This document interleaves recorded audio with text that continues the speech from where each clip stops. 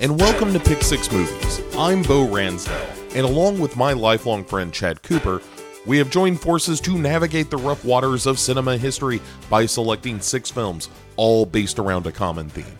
Like this season, for example, season 16. We call this one, It's Like Jaws, mostly because it's a season all about movies that are like Jaws. This is episode 4, and for your edification, we are headed into the jungles of the Amazon to trek the most elusive of prey, Jon Voight's accent. Of course, I'm talking about the movie Anaconda, but first, Chad's gonna whip a little information on you about, well, let's not spoil the surprise on that one. Let's just say anacondas do make an appearance. Most importantly, relax, sit back, and let this new episode of Pick 6 Movies wrap around you and squeeze tight before swallowing you whole with entertainment. It's Anaconda! On July 6th, 2001, an 8-year-old boy was swimming with his cousins in the ocean off the coast of northwest Florida in Pensacola when a 200-pound bull shark attacked the young boy on his arm. The boy's uncle heard the child scream, ran into the water, grabbed the shark, and an impromptu aquatic tug-of-war began to take place over the boy's body. Now, eventually, the struggle led to the uncle pulling the shark onto the beach, while others carried the injured boy to the shore, where a helicopter airlifted the injured child to a hospital for medical treatment. A friendly Park Service ranger proceeded to shoot and kill the bull shark. Some of you may say, that seems a bit extreme, and that the shark was just doing what sharks do, but the Park Service ranger needed the shark to be dead so that he could retrieve the boy's severed arm from the shark's gullet. Yeah, the kid's arm was bitten off. Now you don't feel so bad for that shark, now do you? The severed arm was put on ice and sent with a medical team to the hospital, where it was reattached after an 11-hour surgery. That's the good news. The bad news, the attack left the boy with permanent brain damage. Now, this story was so sensational, it made international news, and it was the start of 2001's Summer of the Shark. The media reported any shark story or any shark-adjacent story that came up that year. In fairness to the media feeding frenzy regarding shark attacks, well, was a whole bunch of activity by the sharks that summer that served up some really juicy chum that got all the reporters worked up. In one case that year, a man from New York was on vacation in the Bahamas, and a shark attacked him and left him with a severed leg. There was an attack on a surfer quite close to where that 8-year-old boy lost his arm in Pensacola. Well, you know, he lost the arm, but then the park ranger found it and gave it back to him. In Russia, there was a 28-year-old man who was killed, and his 22-year-old fiancé was critically injured after a shark attack. All this seemingly non-stop shark coverage led Time magazine to publish the July 30th cover that read, Summer of the Shark, with a photo of a great white shark filling up the whole page. George Burgess, at the time, was the director of shark research at the Florida Museum of Natural History, and he started receiving calls like he'd never had before. It was unprecedented. He was receiving 30 to 50 calls a day that summer wanting to be interviewed as a shark expert. By mid-August 2001, Network News was showing footage shot from a helicopter where all of these sharks were gathering around the coast of southwest Florida, which, by the way, they do every year. And swimmers were reportedly warned to not go in the water as August gave way to September. In the first 3 days of that month, there were 2 fatal shark attacks, one in Virginia and one in North Carolina. And there were calls from the public and politicians to pass legislation to stop this shark nightmare right here, right now, in the early days of September in the year 2001. And then the attacks on September 11th happened, and guess what? Sharks quit eating people. Or so it would seem.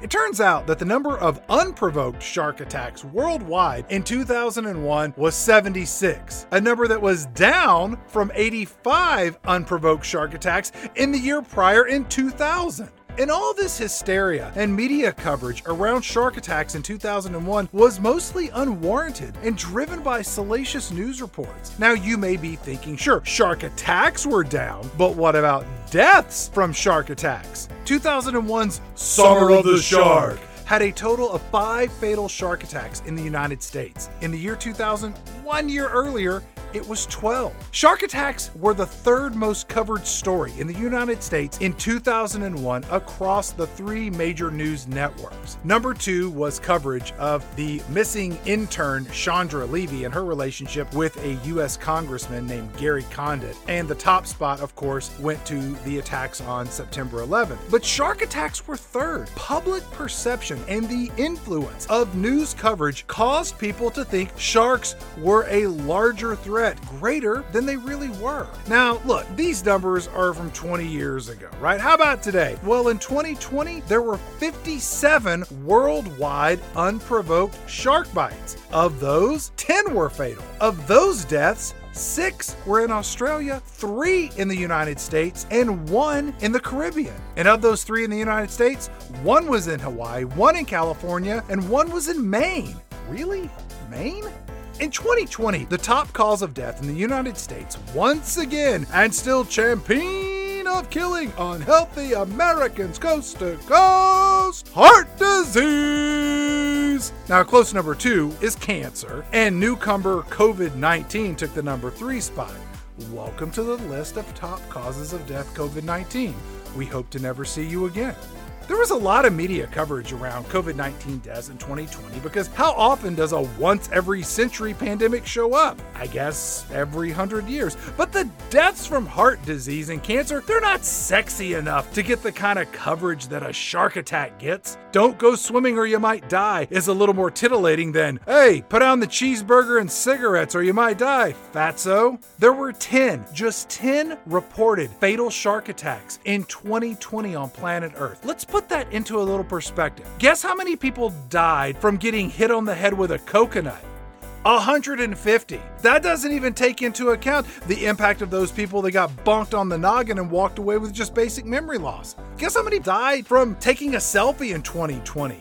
12. That's 2 more people than got killed by a shark. Have you ever tried to get a stuck candy bar or bag of chips out of a vending machine? Well, think twice about trying to get your money back because falling vending machines kill around 13 people every year. On average, 24 people annually who don't know how to properly open a champagne bottle, they get killed by the cork exploding out and smacking them in the head. Sure, one might argue that these are just the actions of dumb humans. Darwin was right. But what about attacks from other animals? Sharks have to be the legit top of the food chain when it comes to eating people. It's not even close. Hippos are responsible for around 500 deaths each year in Africa. Cows are responsible for at least 20 deaths a year. Turns out all these filmmakers trying to rip off Jaws, they need to make a movie called Bovine based on that data. And you may be thinking, what about snakes? How many people die from snake bites each year? Well, in the United States, on average, there are about 5 deaths associated with snake bites each year. Look, it would be irresponsible to not speak about the worldwide deaths associated with snake bites. Each year, there are an estimated 20,000 to 93,000 snake bite deaths each year. And I get it, that's a pretty big range of estimates. But reporting of worldwide snake bite deaths is not that accurate. And most of these snake bite deaths occur in Asia and sub-Saharan Africa. And a lack of proper health care and available snakebite treatments are all influential contributors to this high death toll. Well, that and the snakebite itself. But back in the United States, about 7,000 to 8,000 people each year get bit by a snake. And of those, only 5 of them die. You can count that on one hand, and some years you don't even need all 5 fingers. So why is it that people all over planet Earth are deathly afraid of snakes that I'm afraid don't cause that much death? Is this another case of people believing a false narrative like the sorrow of the shark? Or perhaps is it something that is woven into our genetic makeup? And to answer this question, we turn to one place. Excuse me, science. Could we borrow you for a moment?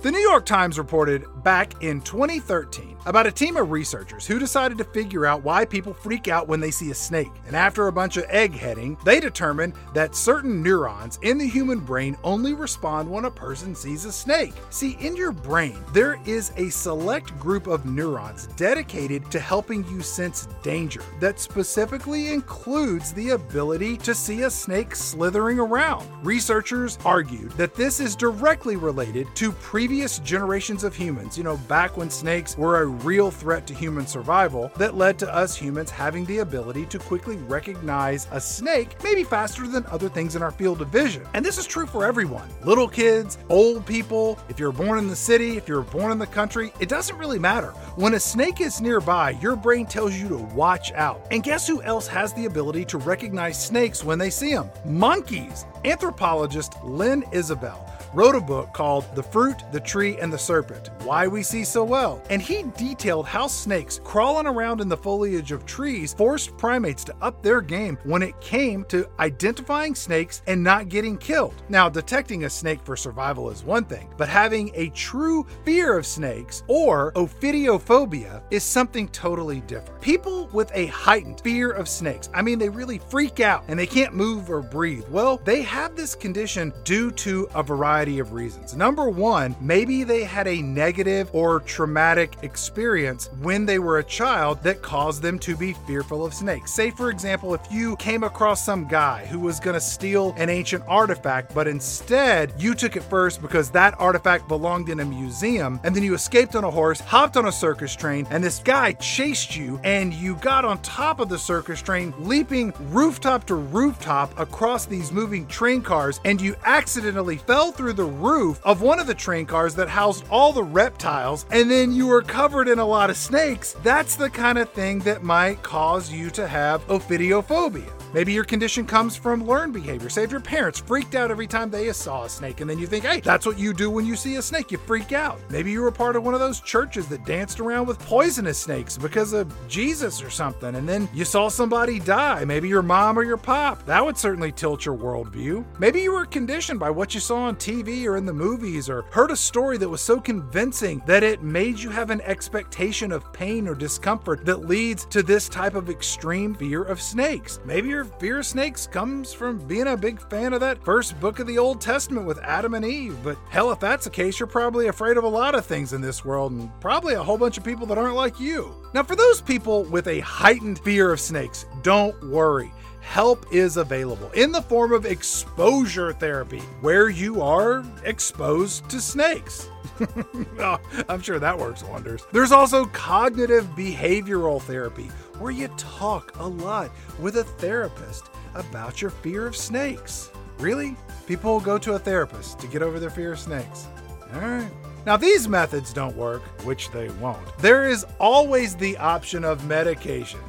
Now we're talking. Look, it can be difficult to unlearn your learned fear of snakes, but it's not impossible. The trick, it turns out, is to see people who have fun or positive experiences with snakes. For example, Selma Hayek dancing around with that snake in From Dusk Till Dawn. That's a good time, right? Or maybe Great Vengeance and Furious Anger is more your cup of tea. You should watch Sam Jackson kill a bunch of snakes on a plane in the movie Snakes on a Plane. That's a pretty good time. Or you could just give a listen to the rest of this episode as we have fun and a positive experience as we do that thing we always do with this episode's feature film, 1997's Anaconda. To understand how Anaconda made its way to the big screen and ultimately evolve into a thing of campy monster movie legend, we must start with one man, Louis Loza. Originally, Loza was a film critic, and rather than just sit in the cheap seats handing out cheers and jeers, he decided to get in the filmmaking arena and mix it up a little bit. Loza was from Peru and had some early success making films in his home country. Then he came to the United States and started making exploitation films with producer Roger Corman. Oh, that explains a lot. Loza's first feature film was in the Roger Corman-produced 1987 movie Hour of the Assassin, starring Eric Estrada, who was on the hit TV show Chips, and Robert Vaughn from the hit TV show The Man from U.N.C.L.E. This movie was about some assassins killing the president of Peru, and surprisingly, Robert Vaughn is the good guy in that movie. Loza followed this feature with the American-Peruvian sci-fi action film Crime Zone, starring David Carradine from the hit TV show Kung Fu and Peter Nelson from the hit TV miniseries V. Crime Zone involved Carradine recruiting young lovers to commit a crime spree in a futuristic police state. Corman executive produced this one, and he wrote the original script, which clearly explains a lot. With a couple of successes, under his belt, Losa was given the opportunity to direct a real American action film, Sniper, starring Tom Berenger, who was fresh off his work in Platoon, and Billy Zane, who'd yet to appear as the rich asshole in Titanic. Sniper came out, and it didn't do terribly well at the box office, barely breaking even with its production costs, but Sniper did go on to generate 7 sequels. That's 7 sequels. That's an S followed by an Evan, sequels. Good God. Losa then went to the Amazon to make the film Fire on the Amazon, starring Luana Margot Anderson, who was Vincent Price's sister in Roger Corman's version of The Pit and the Pendulum, and she was also one of those girls who skinny dipped with Dennis Hopper and Peter Fonda in Easy Rider. Anderson was joined in this movie with one of the stars of the hit made-for-TV movie Bionic Showdown, The $6 Million Man and the Bionic Woman, an up-and-coming actress known as Sandra Bullock. Maybe you've heard of her. Losa followed that movie with a film called The Specialist, starring Sly Stallone, Sharon Stone, James Woods, Rod Steiger, Eric Roberts, and that movie's score was delivered by John Barry, but more importantly, it featured the Gloria Estefan song, Turn the Beat Around. I don't know the words. This movie was terrible, but it made $170 million off of a budget of $45 million. And we all know what that means. Hey, Losa, you get to make another movie. Losa was given another $45 million to see if he could rub 2 nickels together and turn them into a quarter. The movie to make this miracle happen would be Anaconda. Anaconda was written to be an unapologetic B-movie, but with a slightly respectable budget. The movie was specifically written to be Jaws, but with a snake, based on the popularity of the aforementioned film, as well as subsequent knockoffs like Piranha, but this would feature an oversized, slithering apex predator. The movie was written by Hans Bauer, Jack Epps Jr., and Jim Cash. The latter two wrote the screenplays for Top Gun, Legal Eagles, Turner and Hooch, that Dick Tracy movie, and then a few years after Anaconda landed in theaters, this duo penned the Stone Age sequel, The Flintstones, Viva Rock Vegas. You know, somewhere in that list of movies is a high and low watermark for quality screenplays, and I will leave that up to you to work that one out. The cinematographer on Anaconda was Bill Butler, who has a lengthy career across a wide range of films. In his review of Anaconda, Pick Six Movies' favorite film critic, Roger, don't call me Gene Siskel, Ebert, noted the cinematic efforts of Mr. Butler in his review, where Mr. Ebert said, "A movie like Anaconda can easily be dumb and goofy, see Piranha. Much depends on the skill of the filmmakers. Here, one of the key players is cinematographer Bill Butler, who creates a seductive yet somehow sinister jungle atmosphere. The movie looks great, and the visuals and the convincing soundtrack and the ominous music make the Amazon into a place with presence and personality. It's not a backdrop, it's an enveloping presence." And Mr. Ebert's right. The film Anaconda looks pretty damn good. And although Anaconda didn't receive the same high critical acclaim that Jaws enjoyed, the two movies did share one common experience in making the respective films. The animatronics of their oversized killer beasts didn't work so well. The animatronic shark in Jaws, nicknamed Bruce, was corroded by the salt water inside and outside of the giant shark. This salt water got into the pneumatic hoses and made the shark almost impossible to operate. Steven Spielberg didn't want to use miniatures while filming Jaws, and the difficulties associated with the 25-foot-long replication of the deadly fish was so difficult that reportedly the young director vowed never to work in Hollywood again after making the film. But Jaws came out and it was a huge success and it made $1 bajillion, so Steven Spielberg made countless more movies and we're all the better for it. Anaconda faced some similar but different troubles. First of all, a $45 million budget only goes so far, and the cost to build not one but 2 realistic animatronic snake puppets create some real challenges. One of these fake snakes was 25 feet long, it weighed about 1,500 pounds, but the other one was 40 feet long, coming in at 2.5 tons, and both were made with metal frames and filled with wires, and they were covered in rubber. The movie was filmed in the Manaus region of the Amazon rainforest, which was hot and humid, and it was filled with water and vegetation, and because of all of these difficult working conditions, the movie did not rely solely on practical effects. The film included some late 90s CGI in combination with these animatronic snake puppets. Now at the time the movie was released, the CGI effects cost a whole lot of money, and reportedly every second of computer-generated snake seen on the screen cost filmmakers $100,000 per second. Ah, that was money well spent. With the snake puppets being difficult to manipulate in such unpredictable conditions, during filming of one scene, the giant animatronic snake almost killed one of the movie stars, who was almost struck by this 2-ton giant snake robot's full body of metal and wires and snake rubber. Who was that star that was almost killed by this robot snake? None other than Jennifer Lopez.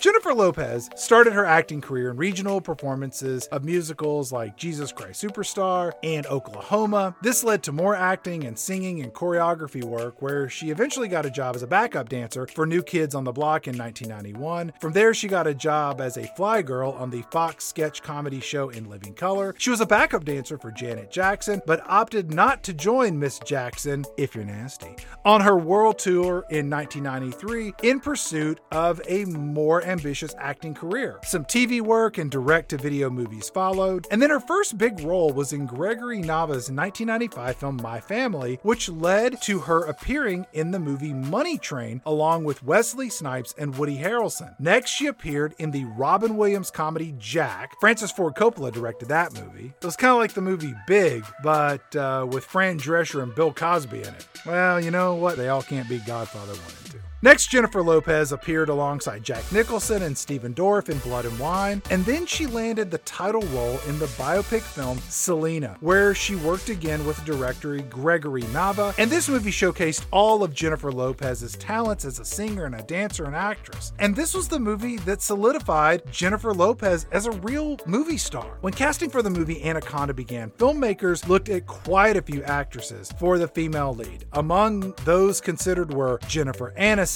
Kate Beckinsale, Nicole Kidman, Kim Basinger, Gillian Anderson, Juliana Margulies, but ultimately they decided that Jennifer Lopez was the one to play the lead female nature documentarian Terry Porter. Terry Forres, as filmmakers changed the character's last name once Lopez was cast. Can you imagine Jennifer Lopez playing someone named Terry Porter? That would be ridiculous. Now, if you've never seen Anaconda, or if it's been a while, something you may not remember is that almost the entire cast is filled with actors who were movie stars in the making. And the total number of people in this movie is 9. 9 people in the whole film. There's a little voice work from Frank Welker as the snake, but almost all of the actors in this movie are kind of big deals. It's like watching Barry Levinson's Diner or that one season of Freaks and Geeks. Here's who's in this movie. Jennifer Lopez's documentary camera operator was a founding member of the rap group NWA Ice Cube. Dramatic performances as Doughboy in John Singleton's film Boys in the Hood, and also appearing in Walter Hill's film Trespass and Charles Burnett's film The Glass Shield proved that Ice Cube could transition from music artist to successful actor. Pivoting from more serious films, Ice Cube then appeared in the 1995 comedy Friday with Chris Tucker, which was wildly successful, and then he appeared in the film Dangerous Grounds with Elizabeth Hurley, which was not successful. Regardless, Ice Cube was in high demand, and when the folks behind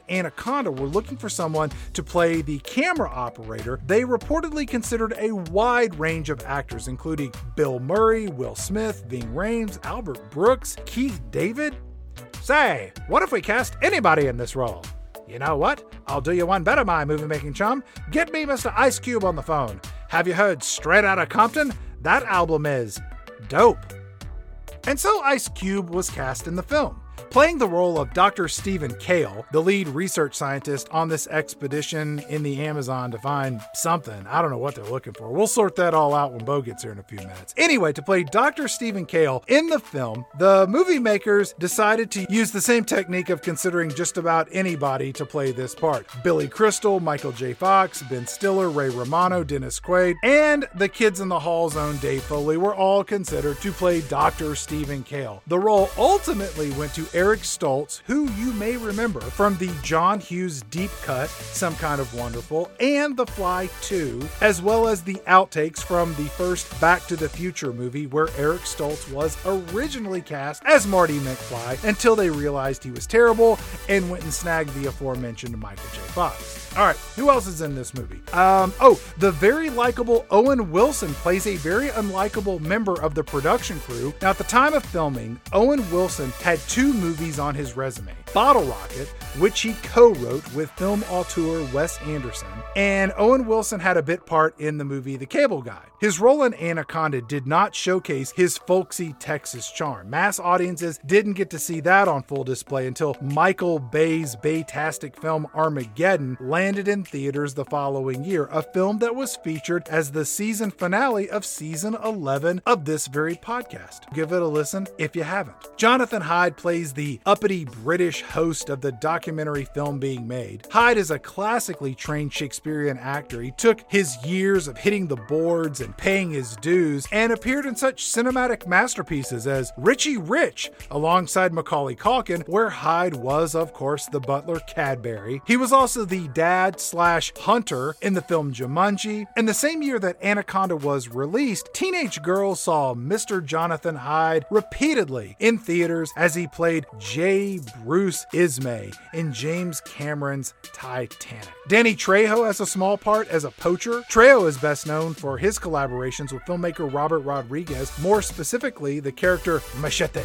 Vincent Castellanos plays Mateo in Anaconda. Castellanos had a small part in The Crow, City of Angels, and he's probably the least known performer of the 9 in Anaconda. Kari Wuhrer was cast to play Denise, another member of the documentary production crew. Wuhrer's career started on the MTV game show Remote Control and was on the TV series Swamp Thing that came out in the 90s. She was also on a season or 2 of Beverly Hills 90210 where she played Ariel Hunter. As for feature films, she appeared in Andrew Dice Clay's movie The Adventures of Ford Fairlane and Beastmaster 2. I'm not sure which one of those is worse than the other. She landed a role in John Singleton's Higher Learning and got a pretty solid part in the film adaptation of Stephen King's novel Thinner, about a fat guy who gets skinny because of a gypsy curse. And all of this led to her being on a boat in the Amazon with everybody else I just mentioned. All right, let's see. Did I get everybody? There's Ice Cube, Eric Stoltz. There's Hyde and there's J-Lo. Wilson, Castellanos, Welker, and Trejo. And how could I not recall the most famous cast member of all? Jon Voight plays nefarious Paul Cerrone. Sorry. Jon Voight plays the nefarious Paul Cerrone in Anaconda. Filmmakers originally considered Jean Reno, Sean Connery, Tommy Lee Jones, Jack Nicholson, yeah right, Kirk Douglas, John Malkovich, Liam Neeson, and Martin Sheen for this role, but ultimately it was Jon Voight who would play the always glaring and crafty snake hunter Paul Cerrone. Voight got his start in acting in theater, which led to some TV work where he appeared in small parts across multiple shows in the 1960s, including Gunsmoke, which everybody appeared on an episode of Gunsmoke at one time or another back then. But very early in his career, Jon Voight landed the role of Joe Buck in John Schlesinger's 1969 film Midnight Cowboy, opposite Dustin Hoffman, who played Ratso Rizzo. The movie won Best Picture at the Oscars and is the only X-rated movie to have this honor. This was back when X-rated movies didn't mean porno.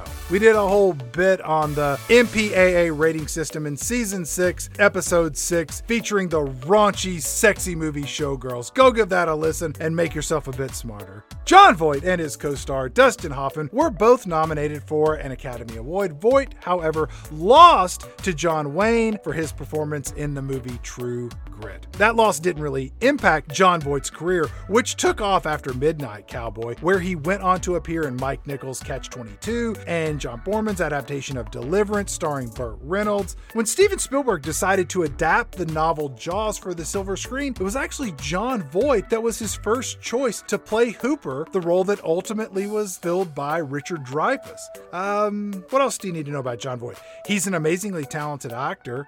He's appeared in some truly brilliant films, including the Vietnam-era drama Coming Home, for which he won an Academy Award. Jon Voight has appeared in some real cinematic turds, including every single one of those Baby Genius movies, all of which he helped produce in one way or another. Speaking of things that he helped produce, Jon Voight is the estranged father of actress Angelina Jolie. Jon Voight has also been quite outspoken politically, recently proclaiming that the United States was engaged in the greatest fight since the Civil War, and that the battle of righteousness versus Satan is happening because these leftists are evil, corrupt, and they want to tear. You know what? We can just stop right there.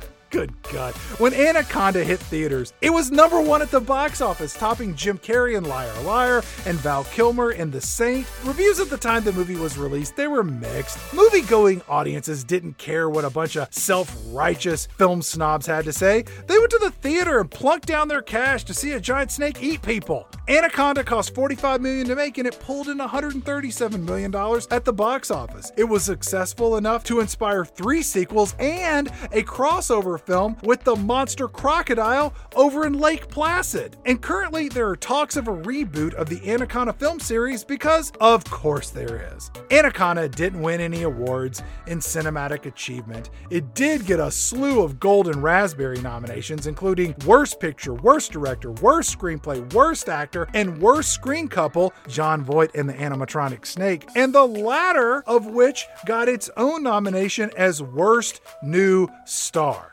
Oh my God. Although the animatronic Anaconda didn't win any awards, it did find a new home at the San Francisco, California Academy of Sciences, where it was used as part of an exhibit about the rainforest, helping to educate people about how giant snakes have robot innards. I love a happy ending. But what about the movie Anaconda? Is it, as Joe Lydon from Variety criticized, a silly and plotting Jaws ripoff about a 40-foot man-eating snake? Or is it, as praised by New York Times film critic Stephen Holden, a trashy and entertaining reptilian version of Jaws set in the steaming heart of the Amazon rainforest? Well, to make sense of all this senselessness, let's get Mr. Bo Ransdell in here as we head down the river to take on this mysterious and infamously legendary 90s era classic. Ladies and gentlemen, snakes and snake hunters alike, we proudly present the 1997 Jaws ripoff, Anaconda.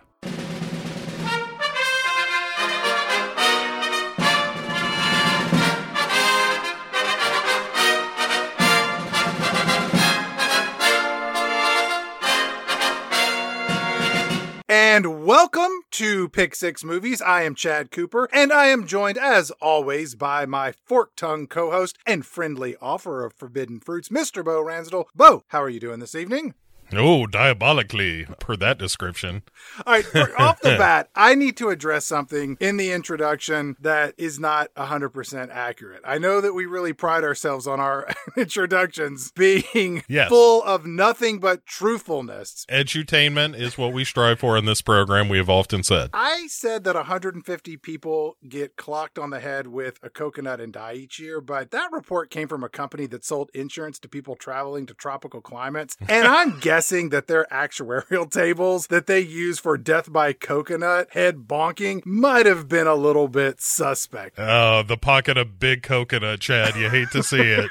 I included that bit of something people shouldn't believe, but probably do, or as it's known out on the street, a lie, because I knew that you, Bo Ransdell, love a good conked on the head coconut story. I'm a little disappointed to hear that now. I do like that you allowed for the number of people who get conked on the head and then get immediate amnesia. which is a rampant problem and something that an organization I like to spend a lot of time supporting. Mm-hmm. Gilligan's Kids. Yeah, Gilligan's Kids, GK we call it. You know, you go out on the weekends, you get a couple of these kids would have been hit on the head with a coconut, they don't remember who they are anymore. It's a good time because they don't know what they like, so you just do whatever you're interested in. Sure. And tell them that's what they like too. I don't think I like horror movies. Shut up, kid, you're watching Reanimator. This movie has the biggest budget and the most movie stars of all of the films we will be discussing this season. There's an inverse effect to how good the movie is and how much it costs to make this season. Anaconda is no different. Anaconda is a perfectly stupid movie that cost a lot of people a lot of money to make,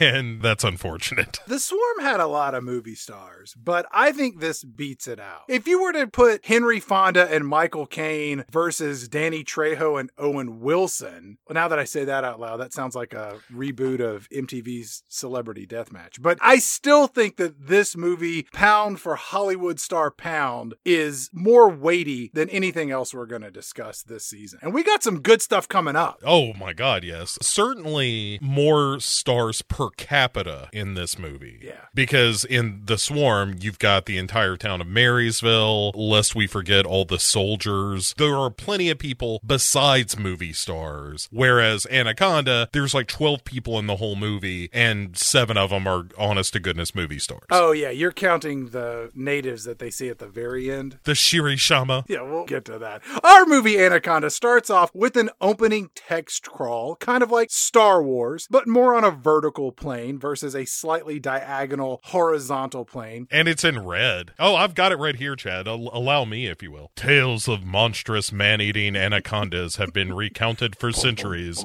by tribespeople of the Amazon basin, some of whom are said to worship these giant snakes. Anacondas are among the most ferocious and enormous creatures on Earth, growing in certain cases as long as 40 feet. Unique among snakes, they are not satisfied after eating a victim. They will regurgitate their prey in order to kill and eat again. Fact check, this is all bullshit. Anacondas do not actually vomit up the thing that they have just eaten just to kill and eat it again. The only time that an anaconda will vomit up its meal is if it is threatened, in which case it needs to eject the food so that it can flee. And that's the only time it ever happens. Anacondas, it turns out, are not horrifying monsters that stalk humans for food. They're just big dumb animals. This snake eats a lot in this movie too. He digests fast is the thing. It's not just the eating. You think he's got emotional issues, kind of depressed and lonely, which causes him to eat, which leads to more depression, which leads to more eating. It's a vicious cycle among the anacondas in the Amazon. Boy, I've been there. Let me tell you. Sometimes you just got to eat your feelings. Anacondas eat once, and then they go for 3-4 months without eating anything at all and digest their food. This snake eats like he's the Cookie Monster after breaking into the Keebler elf tree. He's bulimic. There's a real Karen Carpenter quality to this snake as far as, eating, making a glutton of himself and then feeling that shame and then vomiting. Our high school biology teacher was bulimic. She threw up all of her food to stay unnaturally skinny. Mm-hmm. She also had teeth of a meth addict and the breath of a camel, because of all the forced vomiting. Yeah. Eating disorders just fluttered all around us in childhood and still do. Why is this opening text crawl here? One, it's factually inaccurate. Yeah. Is it just here to set up the 2 scenes later in the movie where this anaconda pukes up something it ate earlier? And I think just to set the table as far as no guys, we're serious. Anacondas are really, really scary. And then somebody was like, bullshit. And they were like, no, check this out. I read in this book that I just wrote that some tribes even worship them. And also they throw up monkeys just so they can eat them again. Are you sure? I don't want to knock the audience that went to see this movie in theaters opening weekend, of which I was one. And in that screen screening, behind me in the theater was a family of at least 6 people who smuggled in some fresh McDonald's from the food court in the mall in the movie theater. It was the nice mall in our hometown, by the way. Mm-hmm. The shitty mall in our hometown didn't even have a theater. It had an Orange Julius. It did have an Orange Julius. It had a great Orange Julius machine, one of the biggest in my memory. Maybe because I was so small when I saw it. I was afraid of falling into that thing and accidentally drinking orange juice. And you know how I am with rejecting all forms of fruit. You throw it up like an anaconda. I do. It's like anacondas and monkeys all over again. Back to my insulting the audience that saw this movie in the theater. I don't want to knock the audience that went to see this movie in the theaters, but I don't think that any of them took any time to read this opening crawl at all. I didn't come here to read, nerds. I came here to see a snake eat people. Wow, I'm surrounded by like-minded cheapskates and lowlifes, sucking down all these Big Macs and Filet-O-Fish and quarter-pounder French fries, Icy Coke and thick shake sundaes and apple pies. I saw Lake Placid. This ain't nothing but Lake Placid with no legs. It's the Lieutenant Dan Lake Placid. Anaconda, you got magic legs. She tasted like cigarettes, Anaconda. To everything turn. So the movie starts off proper, and we get in red font on a black background, Columbia Pictures presents a film by Louis Losa, Anaconda. And I'm like, really? Losa gets top billing? Diva. Also, a film by, I think, is pushing it. Yeah. I do like the Enya style music playing in the background. I do love Zamfir pan flutes, Bo. I'm telling you, we were a half step away from sailing away in these credits. Opening up the book of days. A little Orinoco flow. Sail away, sail away, sail away. Because our movie only has 9 people in it, we get them all real quick in the opening credits. Jennifer Lopez gets top billing, followed by Ice Cube, then Jon Voight, Eric Stoltz, Jonathan Hyde, Owen Wilson, Kari Wurr, but then Vincent Castellanos and Danny Trejo share the same billing as their names are on screen at the same time. I'm like, Castellanos is in this movie a heck of a lot more than Trejo. It's kind of strange that they share billing when there's so few people even in this movie. It feels a little insulting. Less so for Danny Trejo. Maybe that was what his agent got him. Is like, hey, we're not getting some and featuring. And also, did they dub Danny Trejo in this movie? I don't know. It sounded like it. It did not sound like the Danny Trejo that I know and love. Speaking of Danny Trejo, we cut to inside a houseboat on a river where we find a sweaty, panicking, and surprisingly mustache-less Danny Trejo speaking in what Bo is hypothesizing is dubbed Portuguese into this radio calling for help. And seeing Danny Trejo without his mustache is quite off-putting. It's like seeing Nick Offerman or Tom Selleck without their signature cookie dusters. Yeah, it's like when Sam Elliott did The Contender and played a guy named Kermit, and you're like, wait a second, Sam Elliott, no mustache, his name is Kermit? None of this should work, but somehow he's sexy as hell. Ned Flanders called his mustache a cookie duster. This is what it says in my notes that one of our researchers put in here. And there's also a note that says John Holmes called his mustache his muff duster. I don't know what that means. I'll have to ask him later. I'll draw you a picture.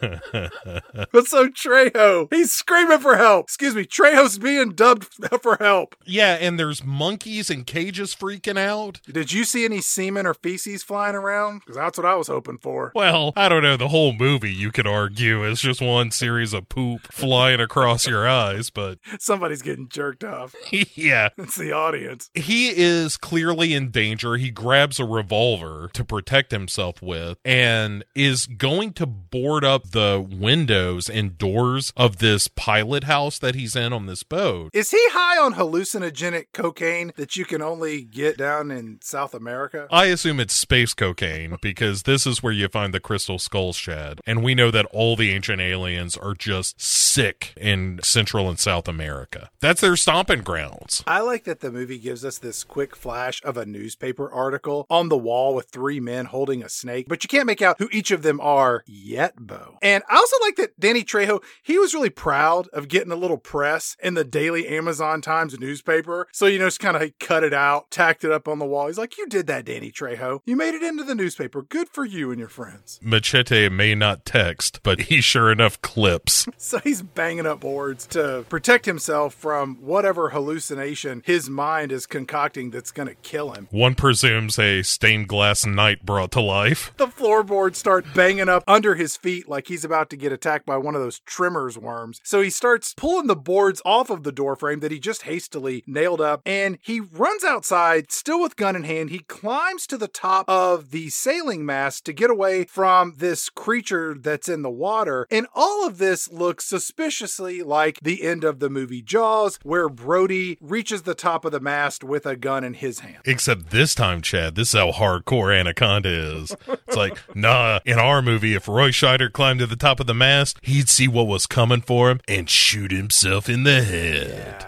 And that's what Danny Trejo does. We see the camera kind of whip around him to imply the film's titular anaconda coming for him, instead of suffering that horrifying fate that the scrawl at the beginning of the movie told us was a fate worse than death. He takes the easy way out and shoots himself. Just like Hitler. Yeah. Well, maybe Ava did him first, and I'm not sure how that went down. Hitler did pop a cyanide capsule in his mouth before he shot him, He was double tapping himself. The left one won't get you, the right one will, Bo.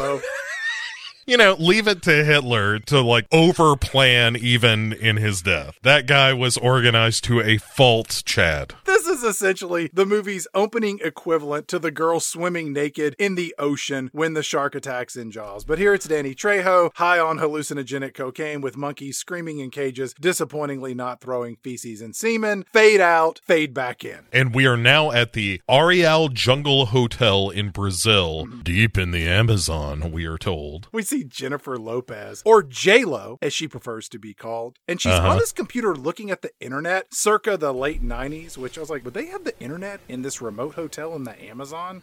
She's just Googling lost tribes, making some notes. This webpage she's looking at, and she's very intent about studying it, it has 3 giant images of natives in the jungle and what appears to be a single paragraph comprised of 2 sentences. And she's really into this webpage. And it honestly looks like something that you would crank out after a 4-hour training class down at the rec center called Make Your Own Webpage, HTML Basics, ages 6 to 75. I'm surprised there wasn't a little animated under construction gif with a guy with a jackhammer, pardon our dust. Like a dancing banana or something. Yeah, I mean, it's just a GeoCities page. There's a counter in the corner that says 14. The forum for this site is crazy. J-Lo hears something outside, and there's a knock at the door, and she answers it, and it's Eric Stoltz. And the dialogue here is so filled with forced exposition, it's almost charming. It's like a black and white movie from the 40s, because J-Lo says, Professor Eric Stoltz, when did you get in? Eric Stoltz says, a couple of days ago. I was talking to some guides. Perhaps they would know the whereabouts of the tribe that we're looking for. And you're like, okay, well, we're looking for a tribe. Some white guys down in the jungle. This is probably going to end well. I was very happy to know that I could hire you as a film director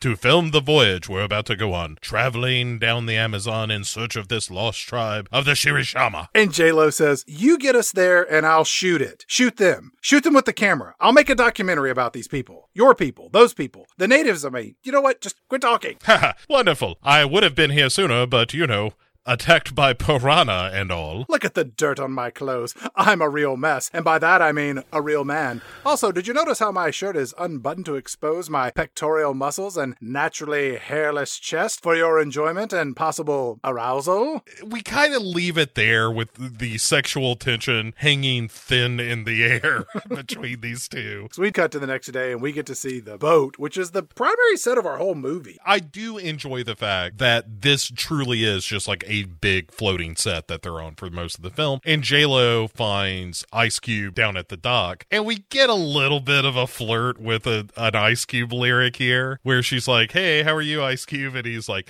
I think it's a good day. And you're like, wait a second. If he says anything about his AK, this movie could just go fuck itself. They don't go that far. But speaking of exposition, the audience sees Ice Cube as like, what the fuck is Ice Cube doing in the Amazon? The movie quickly tells you that he's been hired on to shoot the movie because he knows her from Southern California or USC and is there to actually be the cameraman. It's not every day my girl from SC gets to direct a documentary, and I see this is a pleasure cruise which is a reference that he makes, kind of giving a head nod over to Professor Eric Stoltz being on the ship off in the distance, talking to sexy boat captain Mateo. And there's a quick moment where Mateo tells Professor Eric Stoltz that they're going to need to take a detour on their journey because the plot of the movie requires this to happen to introduce our movie's nefarious snake hunter in about 7 minutes. Yeah. And Mateo is also giving J-Lo a little bit of the eye as she's getting on board, which in fairness, this is like a very young, vibrant, beautiful Jennifer Lopez. Hard to blame him. I thought you were going to say that sexy boat captain Mateo was a young, vibrant, beautiful specimen. Both of them, I would pay more to see this movie if there were one good fuck scene between them, you know? That would have been awesome. And if those monkeys had been there slinging feces and semen. The one thing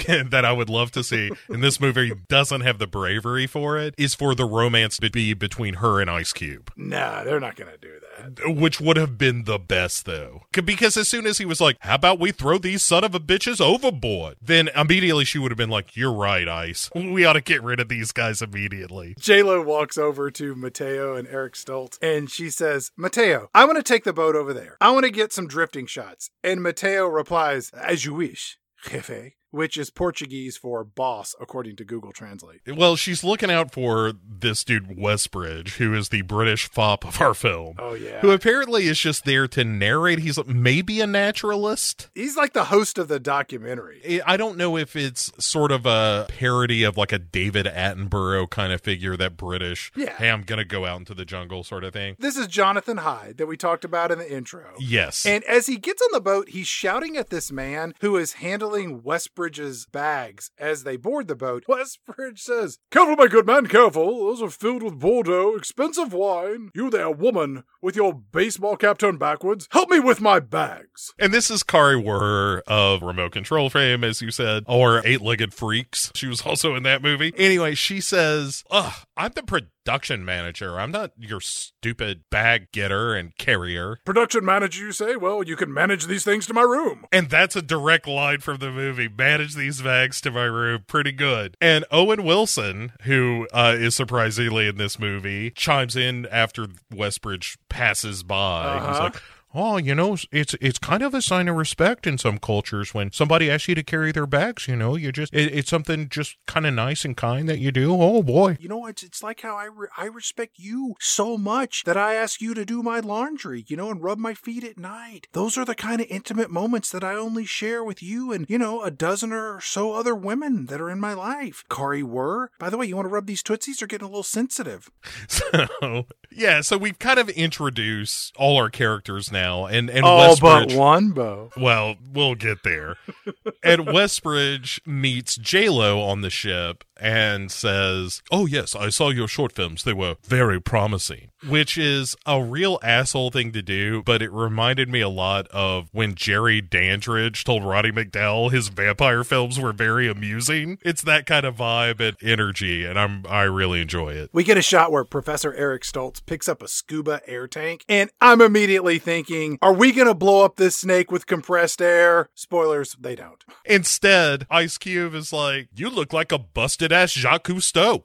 And Eric Stoltz just speaks French for a second, and Cube is like, whatever that means, just does not give a shit, which is his whole vibe through the movie, and it's the best. The crew takes off down the river on the boat, and we see that they are filming the opening of their documentary, where they're headed into the Amazon to find some mysterious indigenous tribe of people. And we cut over to Kari Wuhrer and Owen Wilson, and Wilson says, oh, hey, is it just me, or does the jungle make you really, really horny? Oh my God, it is totally the jungle, but I've got to work. Like, I've wanted to just strip my pants off this whole time. Oh, I'm serious. I've got one thing on my mind, and it's putting my penis into a vagina, preferably yours, or maybe J-Lo's. You're my top pick, but any port in a storm, am I right? Let's put a pin in that, and by put a pin in it, I mean, like, literally, because that's how I like it. Oh, hey.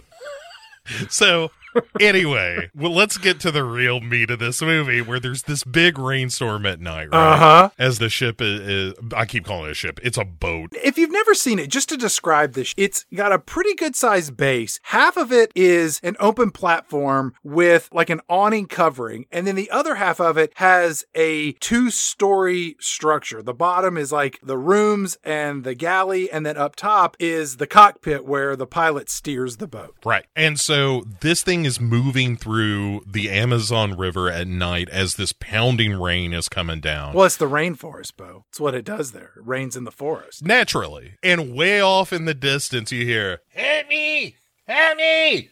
It's this voice that has an accent. It's like Hervé Villechaize had a baby with Pepe the King Prawn. It's Spanish and French and English, and I think there's a hint of Tony Clifton in there for seasoning. It is all over the place, and Jon Voight is happy to take this thing for a walk. This is a rowdy puppy of an accent, and he is taking it around the block and over to the neighbors. It's everywhere. Help me, help me. Hey, listen, I am an innocent man. I am kind-hearted, who is in no way looking to deceive you.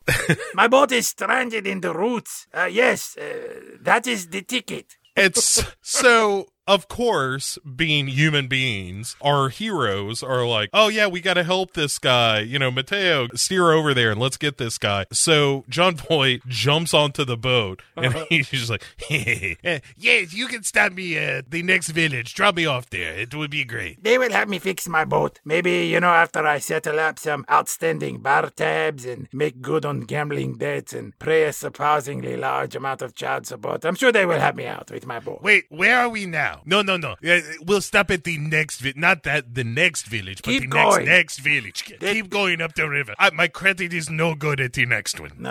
I have 2 ex-wives in the first village. I have brother-in-laws in the next one. Let's go 3 villages down. Turn at exit 192. I'll tell you what, let's call it an even 5. An even 5 villages, no problem. And he also is kind of scared, like after they're like, hey, we're glad we could save you. And they kind of filter off. He gives them this scan in the crowd with his one good eye. He's got this scarred face. And it's just clear that he is announcing like, hey, I am the villain of this movie. Is anyone fuzzy on that? Because I could pull out my knife and maybe run it on my cheek. Would that make it scarier? I don't know. I want to show you something. This is my machete, all right? It has been 3 places. In the sheath, in the back of my brother, and in the belly of my pregnant girlfriend, all right? It's looking for a new home, so all of you, stay on the up and up, all right? By the way, thank you for saving me.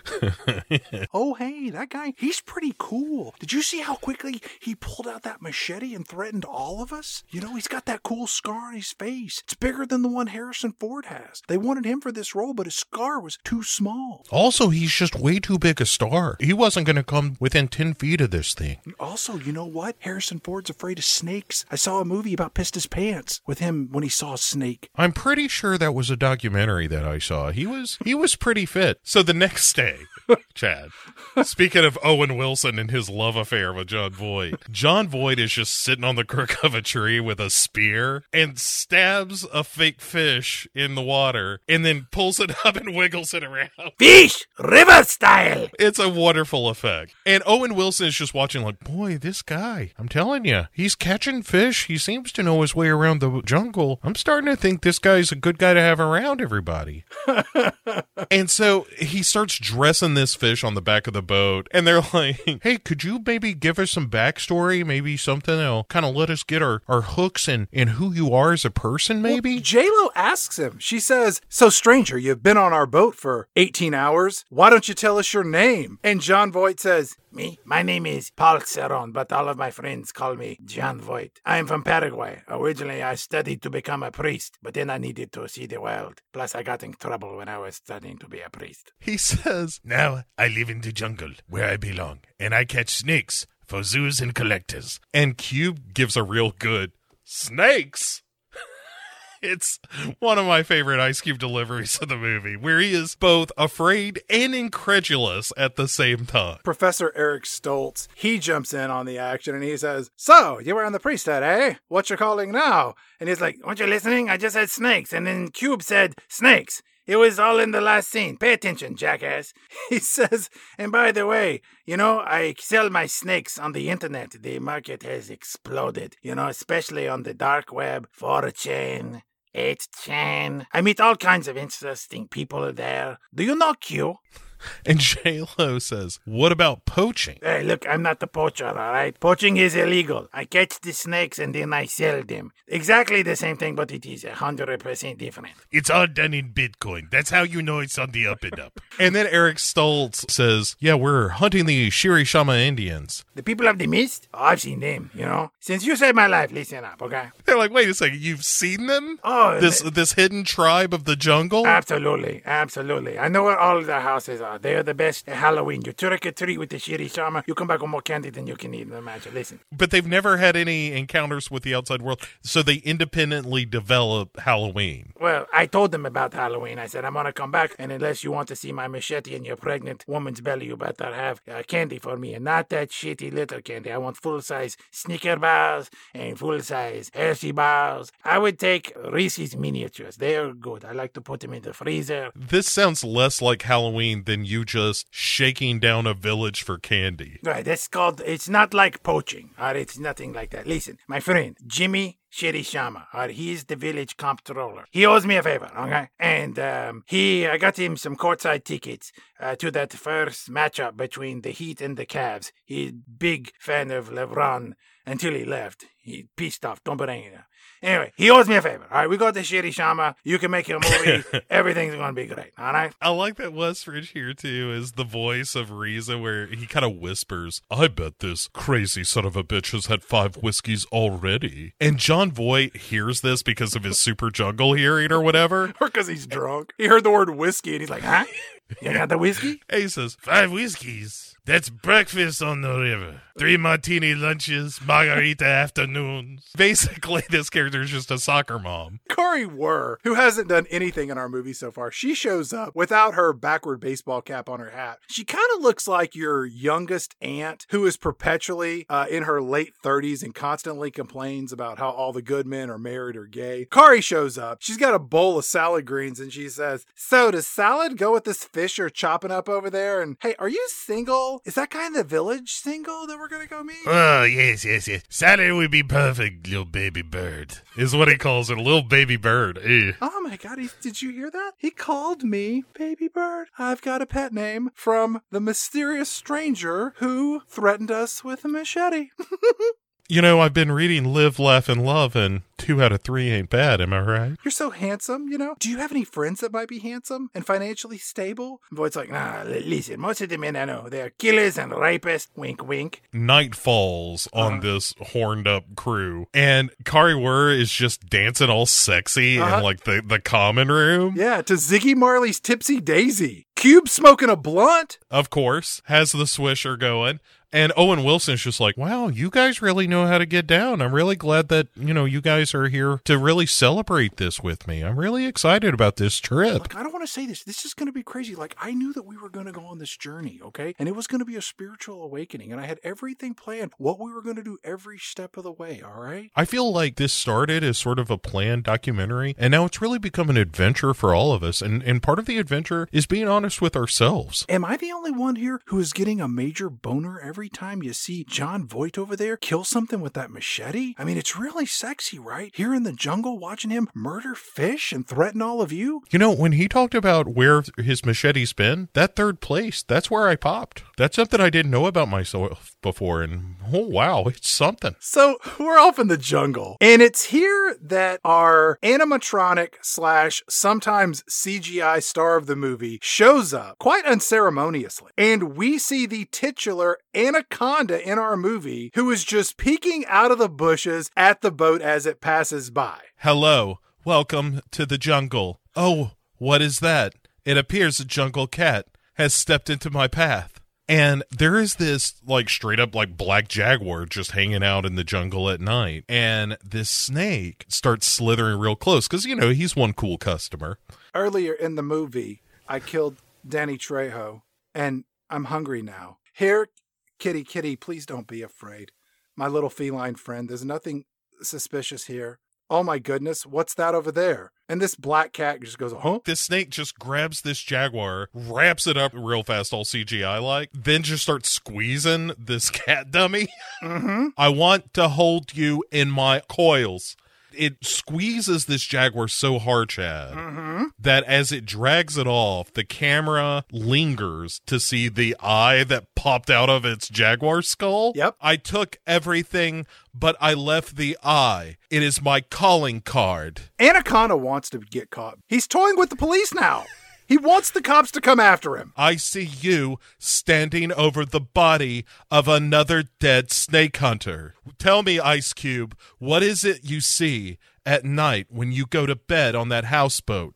As if seeing documentary host Westbridge complaining about wine in his luggage, and we saw him sipping booze from a crystal glass earlier, and his British accent, all of this really paints him as a pompous ass. To put the cherry on top of everything of him being an elitist prick, our movie shows him whacking golf balls into this large metal frame that has a net, and he's also standing on a piece of artificial turf as Ice Cube sits nearby blasting a CD player with the hip-hop sounds of Faux Life, filling the jungle air, as performed by Mac 10, who wrote that song with Ice Cube. That's right. Yeah, Cube's on the track. It's Cube listening to himself. And I mean, as Mac 10 songs go, it's not the best, but it's fine. It's no West Coast connection. It's fine. Westbridge marches over and just turns the music down on the CD player. Cube just smacks his hand away like a child. And then Westbridge marches back over and he says, I could cheerfully hire someone to kill you. And Cube responds while holding a small knife in his hand. Yeah, or I could just kill you for free right now. So Westbridge retorts, oh yes, you and what army? And Cube goes, yo mama's army. Is yo mama the best way to end every argument? Especially if it's a dude wielding a knife, yeah. You can't come back from a yo mama. In any argument, it perfectly ends any line of questioning. Would you care to hear about tonight's dinner specials? Yo mama. It certainly wraps up things with Westbridge. He goes back to his golf like the little punk he is. J-Lo is nuzzling up to John Voight and is like, hey, are we getting close to this next village? Oh, yes, we are very close. It's just around the river bend. Look, up ahead, there is a carved statue with a giant snakehead on top that looks like a Pokemon. Everyone, can I have your attention, please? This totem with the snake at the top appears to be eating a man alive, with his eyes popping out and his tongue sticking from his mouth in unimaginable pain. This is nothing to worry about. All right? This is just a Shirishama totem put here as a false flag operation. Yes. I know it may sound like someone choking to death, but no, that is just the way the Shirishama carved the idol so that when the wind goes through it, it makes a sound like the death rattle of someone being murdered by an anaconda. Yes, it is. The sounds there are Antifa, pretending to be supporters of the greatest president in history, causing all of this trouble. Everything here, if you see trouble, it's fake. All right, if you see no trouble, that's true. All right, so we got to go down the village. Not this village, the next one. Don't stop here. All right, they hate me in this village. To get to the Shirishama, you have to go through a waterfall protected by great warrior snakes. And then you find a wall. And then, as he's telling this story, Eric Stoltz just strolls through and says, yeah, I know this story. And if you follow that wall for 5 days, you find the head of a giant anaconda. Why, I think you've got a problem there, friend. You've made a mistake. That's the legend of the Maku, not the Shirishama. What the fuck did you just say to me? That is not the Maku legend. That's a Shirishama legend. Look, this area is known as Maku Berg, named after the Shirishama head spokesperson, Maku Wahlberg. He's very famous in this area. He said to say hello to your mother for him. I like your pluck, friend, but I'm afraid I'm going to have to steer our boat this direction. I'm pretty sure that you're full of shit. Hey, with all due respect, your mama. He does have a point. Mateo, though, sides with Eric Stoltz, and John Voight looks real pissed about this. Hey, Mateo, I thought we were in... Excuse me. A strange, sexy boat captain.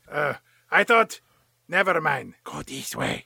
So we get a little bit of Westbridge narrating, and then John Voight just steps into the shot and says, Maku, whatever. I know what I know. Baba Booey, Howard Stern's penis. Hey, what's a classic? You know what? Screw you guys. Forget what I said about 5 villages down. You take me to the next one. It'll be fine.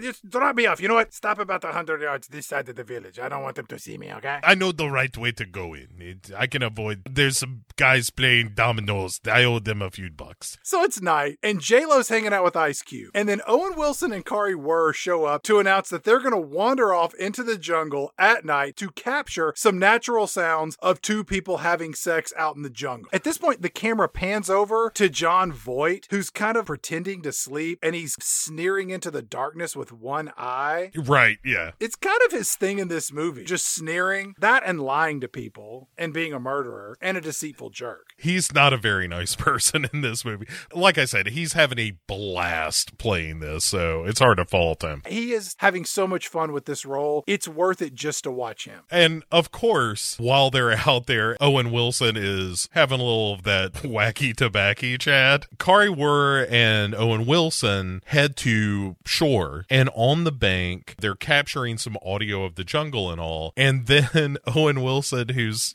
spoken up a little doob, is like, oh, hey, I know you said you want to pin a pin in that conversation about me putting a penis in you. I was wondering if maybe we could circle back to that now that we're out here in the jungle and all alone. And I don't know if you noticed, but I got a boner tent in these shorts like nobody's business. This is a scary monster movie. This is the part of the movie where two young people wander off to have sex and get high. And clearly, we've met criteria of at least one of those because I'm stoned to the bejesus, okay? So I guess the only thing that's left for you and me to do is, to have sex, preferably with you topless. And then one of us will get killed. Wait, this movie's PG-13. We won't get too much gratuitous nudity, okay?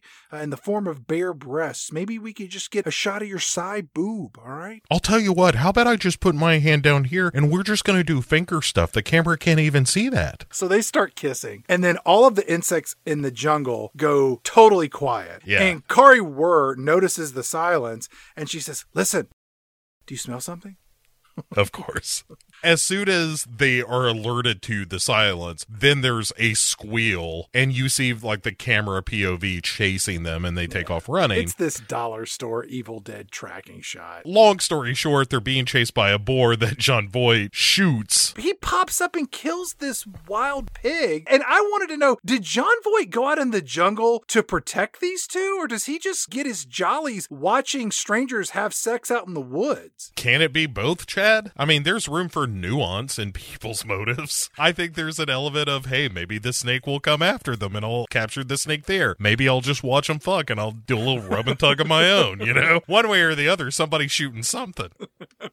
How about you 69 for a second, huh? No, her on top. I like the gravity on the boobs. Eek, I am a monkey, okay? Listen, I'm a parrot who learned to speak from the local natives who know English, which is kind of, with a Spanish and French accent and a little bit of Tony Clifton thrown in for a good measure, okay? Don't even worry about it. I'm like a little otter. I'm a river otter. I'm very playful and very nice. We get back to the boat, and Professor Eric Stoltz, he grabs his pistol as he hears people marching through the jungle. And sexy boat Captain Mateo, he shines a light over in the brush, and out comes Kari Wuhrer, Owen Wilson, and Jon Voight now dragging this dead wild boar behind him. Hey, listen up, okay? These two are very lucky that I have a fetish for watching people have sex without their consent. Otherwise, this boar would have killed them both. Owen Wilson chimes in, oh, hey, you should have seen it. This guy was amazing. He blasted Pumbaa right here, saving both of us. I'm totally high. This guy's the greatest human being on planet Earth. Forget Greedo, man. This guy shot first. There's no question. I mean, seeing him come out of the mist like that, it was like some kind of superhero or some kind of iconic medieval warrior just rising up out of nowhere and killing this boar. I'm telling you, I almost came again. Professor Eric Stoltz says, okay, from now on, everybody stays on board at night. No exceptions. That seems like one of those boat rules that should go without being stated. Like, always flush the toilet and don't drink river water. Yeah. Speaking of bullshit river suggestions, Chad, our next scene is Westbridge hitting his golf balls, listening to opera now while they cruise up the river. All of a sudden, the boat just jerks to a halt. It turns out that the rope has been caught up in the propeller. Professor Eric Stoltz says, maybe I should get in the river and cut it loose. When somebody said, I can't remember, it might have been Q, who's like, the rope is in the propeller. And John Voight gives the most unconvincing, I wonder how that could have happened. It wasn't me. I mean, I haven't been back here by the rope the whole time or nothing. After Eric Stoltz says he's going to jump in the river to cut it loose, Voight chimes in. And perhaps I should do it. The river can kill you 1,000 ways. 84 of them involve rope and boat propellers, okay? Surprisingly, one of them involves the powdered drink mix Tang. Boy, that is a surprise. I'll tell you what, the only thing I'm scared about in that river is something called the Kandiru Aku. It's a little fish that swims up your urethra, and there it extends spikes. So to get it out, they have to cut off your tallywhacker. Ice Cube chimes in. That's it, man. I'm getting back to L.A. And he's wearing a Dodgers cap. He's from California, Bo. Well, I mean, he's West Coast connection, man. What are you going to do? So, also, Chad, I looked up the Kandiru Aku. Is that made up like the vomiting snake? Completely bullshit, yes. It's only happened like one time ever in the history of everything. So, yeah, it is not a thing that ever happens. What, you mean the part where they chop off your dick to get rid of it? No, the fact that a fish swam into a person's urethra, best I could find, happened exactly one time. Bo, we're a good third into this movie, and none of the characters in this film have any real sense of agency, other than John Voight and maybe Professor Eric Stoltz, but everyone else is just a flat two-dimensional character defined by their gender or their job or their clothing, including the actress and actor that got top billing in the film. Everyone's purpose in this movie is just to make a documentary, and it all seems so incredibly thin. You know why they don't make documentaries about making documentaries? Because it's boring. It's really frustrating because, as you said in your intro, this was always sort of going to be an elevated B movie, essentially. But the only way for it to be elevated is to make it better than the Roger Corman stuff that proliferated screens in the 70s and 60s and whatnot. They never do that. They're just stereotypes. There's just the arrogant British guy. Ice Cube is just kind of surly in the movie and doesn't really do anything. Nobody does anything in this movie, really, other than Voight. Right, but John Voight is the only character that has any momentum. And you're right, like even in this moment where Eric Stoltz is about to exit stage left, he doesn't really do anything other than sort of challenge John Voight. But even that, the stakes don't feel high there until all of a sudden they are. So Eric Stoltz goes into the water, right? Stoltz gets in his scuba gear. Yeah. Scuba gear goes in the water. Uh-huh. Stoltz goes in the water. Uh-huh. Snake's in the water. Our snake. Uh-huh. Jaws. Farewell and adieu. Stoltz gets underwater and he starts sawing away at this rope with a knife. Topside, John Voight just leers at J-Lo. It's a pretty good leer. Yeah, well, of course it is. I like your caramel skin, eh? It's gross. And he's so oily. This is another real sweaty movie, speaking of. You know, though, the costuming in this looks incredibly comfortable. It's all very loose, flowing clothes. If I was in the Amazon, this is what I would want to wear. Yeah, shout out to the costume designer of Anaconda. I think it was just the Gap. There's a Banana Republic on the way. While he's cutting stuff away, Eric Stoltz is underwater. He just starts flipping out and screaming for help and stuff. Ice Cube and Owen Wilson jump into the water to pull him up onto the boat deck. Oh, wow. I think he's in real trouble over here. J-Lo confirms that. He's not breathing. And then sexy boat captain Mateo, he opens up Eric Stoltz's mouth and finds this huge bug. And Mateo says, "It's a wasp, deadly, a poisonous." And I was like, you know what? I kind of feel like the poisonous part should come before the deadly part in that sentence. Dude, I had the exact same note. That's so funny. And even though in parentheses, the deadly poisonous, it is completely the wrong order for that. John Voight then is like, everybody get back. I got this. Anyone got a ballpoint pen? I have a little trick I'm going to show you. He performs an emergency tracheotomy with an ink pen and his pocket knife. Uh-huh. That's right. And Owen Wilson is like, oh, hey, this guy is the coolest son of a bitch I've ever seen in my life. Did you see that? He saved his life just by sticking a knife in his neck and then jamming a bic in there, and he gurgled for a bit, but he's breathing now. He's like a doctor and a handyman and a guy who might, make you want to marry another guy even though you like girls. He's just the greatest thing in the world. I gotta tell you, I was never real close with my dad growing up, and I kind of want to build a soapbox racer with this guy. Let me ask you a question. If I walk over and I ask him for a hug, non-sexual hug right now, you think he'd give me one, or do you think that machete's going to come out and go on my belly? Is it weird I just want to smell him? I just want to get real close to his face and really get a whiff, you know? J-Lo and Kari were. They are now seen nursing Eric Stoltz back to health as Eric Stoltz lay actingless in a bed where he will remain for the majority of our movie. I love the description as actingless. Yeah, because that's all he does. He occasionally stirs. That's the most action we get out of him. Do you find it strange that Eric Stoltz, who was a known actor at this time, is just completely removed from this film at this point? When I saw it in the theater, I was like, what are they doing here? It was like when I saw The Village, where Joaquin Phoenix, when he gets all busted up and he's just gone for the last 2 acts of that movie. I feel like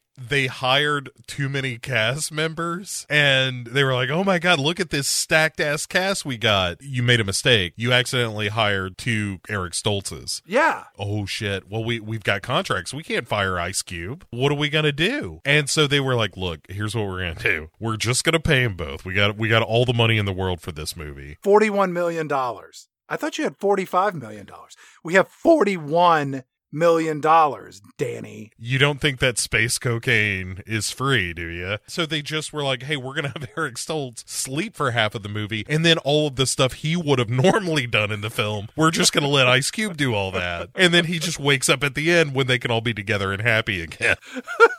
They go over to the radio to ask for help, and guess what? That radio don't work, because if it did, the movie would end way too quickly, and we haven't seen anyone eaten or crushed by an anaconda yet. And so John Voight says, we have to hurry, Eric Stoltz, he needs to get to a hospital. We can either go the way we went yesterday, or we go this way that I said we should go before. All right, look, we're going to go down this path, all right? It goes just past Big Snake Pass, and then we turn this way and it goes past Ophidian Falls, and there is a hospital in this village. It is the best hospital in all of the jungle, okay? Technically, it's a veterinary clinic, but it's still the best, all right? The doctors there, very good. They treat everything. Dogs, cats, people, hamsters, giant snakes that I'm trying to capture. It's a great place, all right? And the guy owes me a favor. So let's go there. We'll get Eric Stoltz fixed up, and on the way, we'll catch a giant snake. Everyone's going to be happy, okay? To your point about none of the characters really having any agency,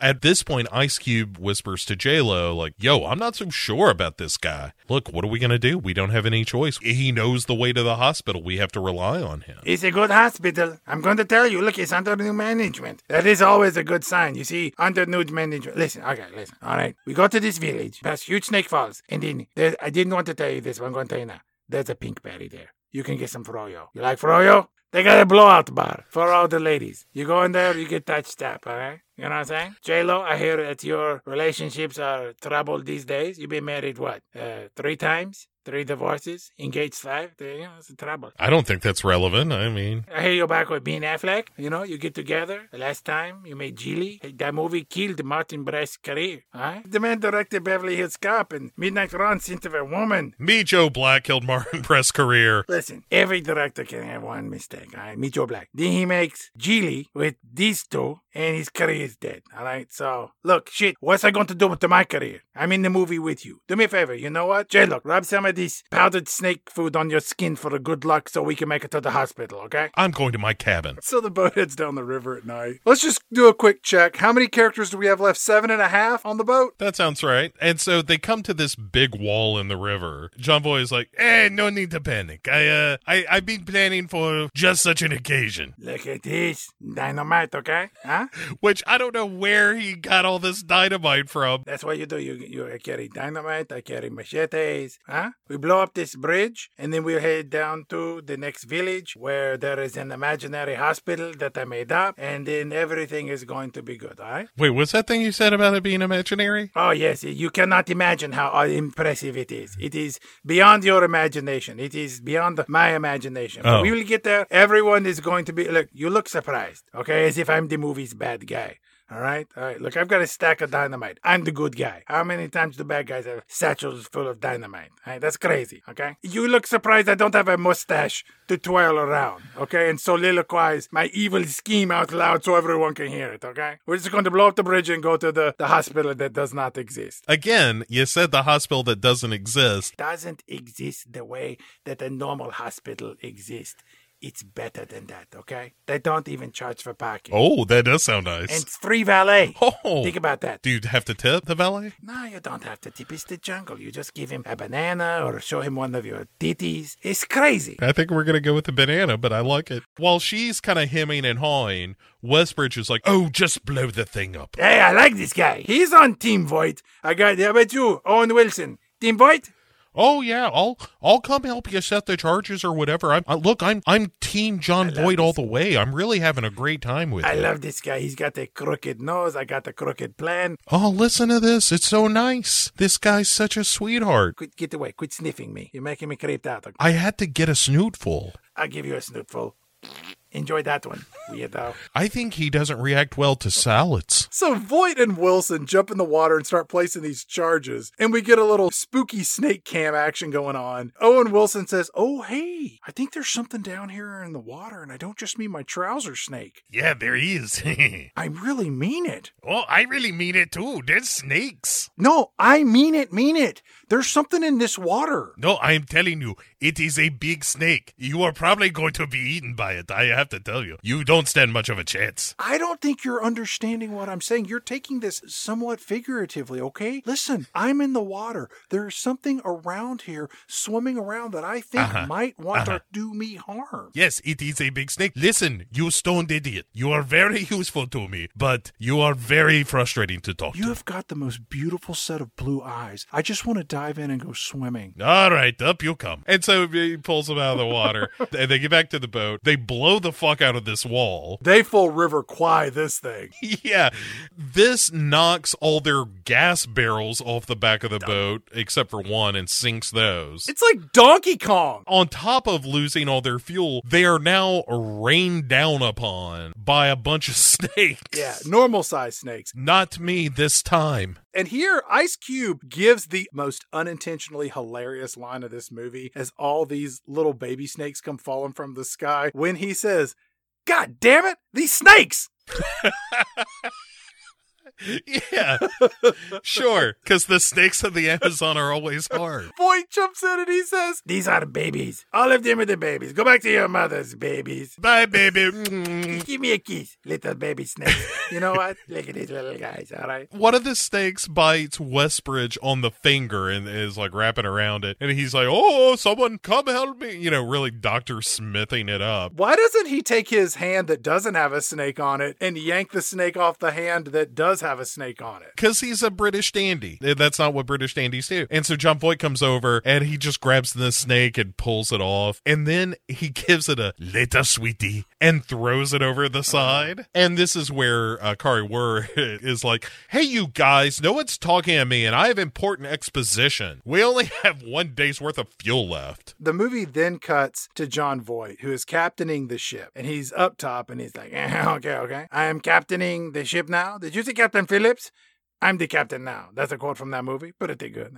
I did not finish the movie, Captain Phillips. Did anybody? I'm sure that the pirates turned out to be the good guys and live long, happy lives. Okay? I am the captain now, and I thought that is a great way to go.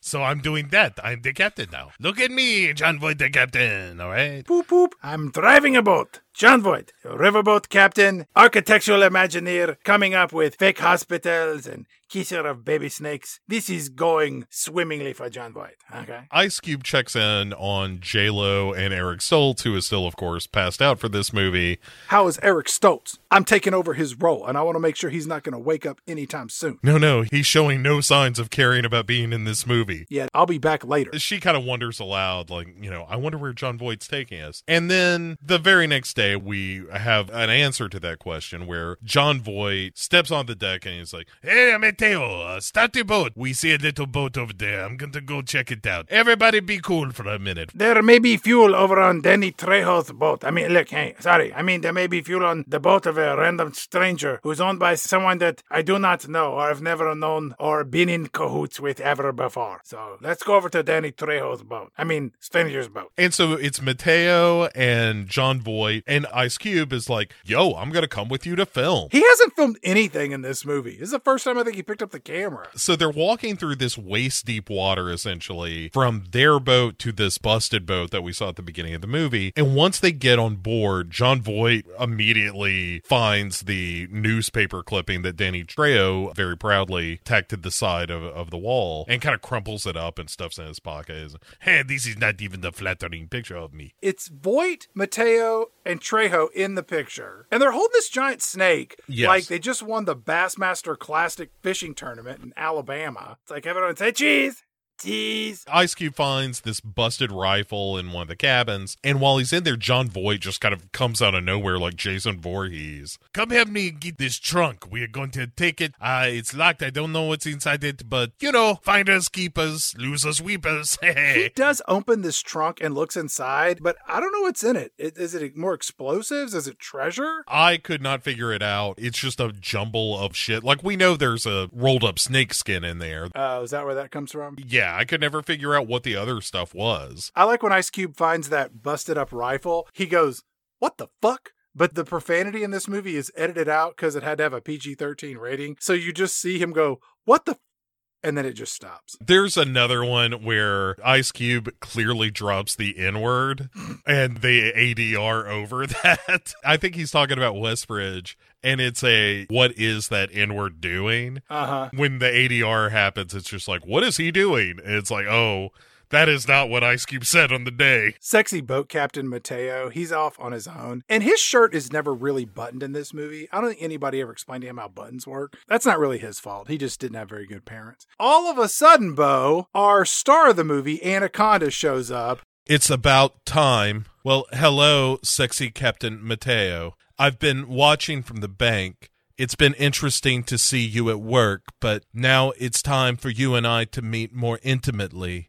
I'm going to crush your spine. Sexy boat captain Mateo is then attacked by the giant anaconda because he was left alone because Cube and Voight are taking his treasure trunk off to the other boat. And this snake's head is about the size of a human head. Maybe it's a little larger. And when Anaconda opens its mouth, you could see how it kind of dislodges its jaw and it just swallows up Mateo. I'm going to start with your head and work my way down to your tootsies.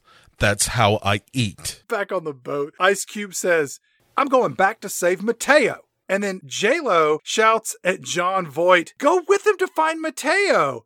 And Voight says, maybe some other time. Yeah. I'm a little tuckered out from the last trip over to the boat. Plus, I haven't done my afternoon leering today. I'm kind of booked for the next 2 hours. I'm not going back over to the boat. And so Ice Cube goes to look for Mateo. All he finds is his flashlight and, brings that back. The sun is still up and he's flashing a flashlight. Why is he doing that? I don't know, Chad. A lot of the logic falls apart. And this whole scene is unnecessary because he goes back over to the boat and he comes back and Ice Cube's like, I didn't find Mateo. Like, just edit that scene out. You didn't need to see him leave and come back with nothing. And this is where Jon Voight just whips out this giant anaconda skin that he unrolls. Check this out, everyone. This is one of my used condoms. I'm kidding.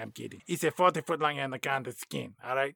And this snake, he's bigger than this now, all right? And I got to be honest with you, I think this snake like this, he ate Mateo, okay? Yeah, we get kind of a mini origin story of him. J-Lo says, snakes don't eat people, and he goes, oh no? What about this guy right here, huh? Kinda sexy, right? I just assumed that you smacked yourself in the face with that machete that you used to kill your unborn child. No, this was a snake. What happens is this snake, he comes up to you. It sounds a little like John Malkovich. And then it winds around you, and then it squeezes you tighter than your true love. And you get the privilege to hear your bones break before you die. And your veins explode from the pressure. Oh my God, am I the only one here who feels like I am witnessing the rebirth of Maya Angelou? This man speaks in its poetry. I have an erection with my penis and my anus at the same time. I didn't think this was even possible. My nipples are hard. Everything about me's hard. This man is a walking embodiment of sexuality for men and women alike, but mostly men and mostly me. J-Lo says,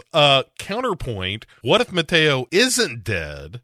And how about we just wait here till morning in case he got lost inside an anaconda or whatever. Counterpoints to that, what if he's dead? Then we're wasting time sitting around here with this guy who's got an anus boner and his nipples are sticking out. Stop smelling me, okay? Oh, well, he threw his gaze my way. He's talking about me there. I mean, he didn't use my name, I know. No, I'm talking about you. Listen, okay? The reason I didn't use your name is I have no idea who you are. I know you're the weird guy with erections who's always trying to sniff me, all right? Yeah, the name's Gary. I've got an undescribed job here on the boat. I was gonna have sex with Kari Wurr, but look, anytime you want to seal the deal, I'm okay with it. Look, I hunt snakes, but I don't want anything to do with your snake, okay? Hey, maybe your snake needs a little place to hide sometimes. I'm willing to do that. We can go upstairs or downstairs, whatever you like. You know what? Come see me a little later. I might reconsider. All right. This is exciting. Now we got some common ground. We're negotiating. I really like this. Documentary host Westbridge interrupts these two flirting with one another,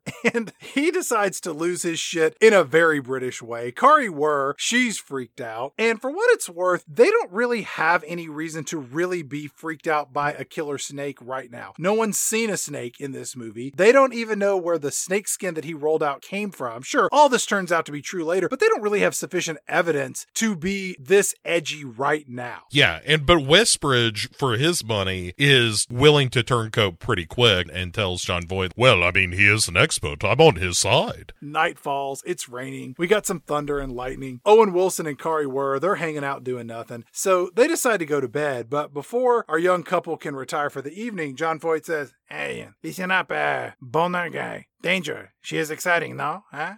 Oh, hey, he's talking to me again. Look, Kari Wurr, you go off to bed without me, all right? Like, I want to talk to John Voight without you around. Don't worry, okay? I'll make sure he talks about you a lot, too. I don't even care what he says about me. He looks gross. Kari Wurr leaves, and Owen Wilson walks over to John Voight, and he says, oh, hey, so are we going to catch this anaconda, or what's going on? What's the plan? Tell me all about it. I got to level with you, man.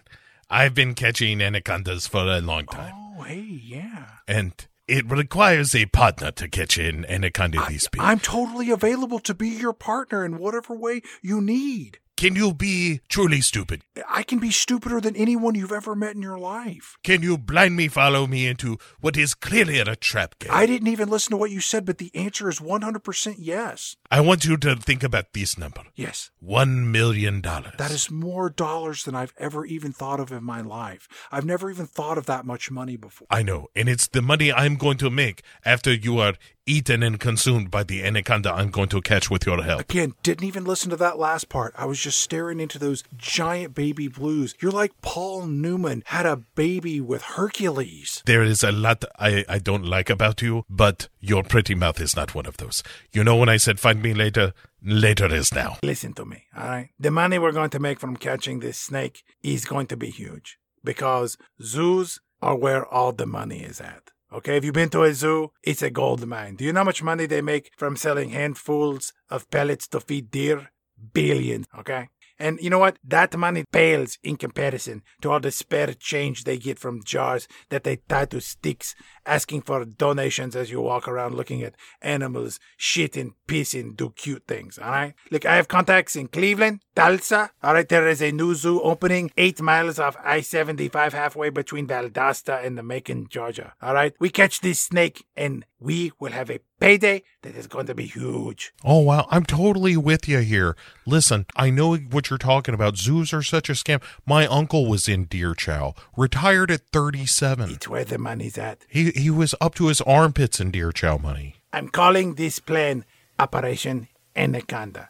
You like that, huh? I love it. What I like about it is it's both lyrical, it's multisyllabic, yes. And that really hits the ear right. I think you're really onto something here. Are you sure you just want to keep that name just for us and this project? We could think about this. Look, I know this is maybe thinking a little cart ahead of the horse here, but what if we just call the whole endeavor Anaconda, the whole business, our partnership is an anaconda? Yeah, a quick question.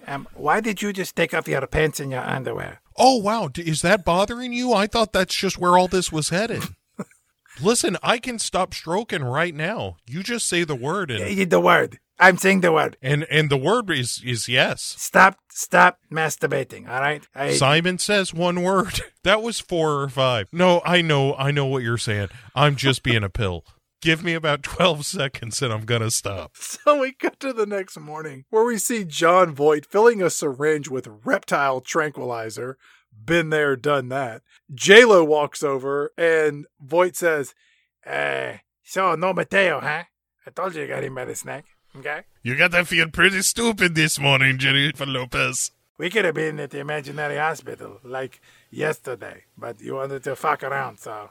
Anyway. It's like you don't even want to save his life, you know? If you don't, you don't. I get it. You have some insurance on him, Jennifer Lopez? The boat is headed down the river, and for some reason, Westridge is now the captain. Down on the first deck, Owen Wilson is looking through a sketchbook that shows people being killed by giant anacondas. Did you draw this? You're an artist, too? I'm telling you, this could go in a gallery. You're really something, John Voight. You're a total package. You're not even a triple threat. This is like 4 or 5 things deep that you do that are just mind-blowingly good. You think that's pretty good? Hey, watch this. I got a gun. Look, I'm in a tree. You see that monkey, okay? Watch this.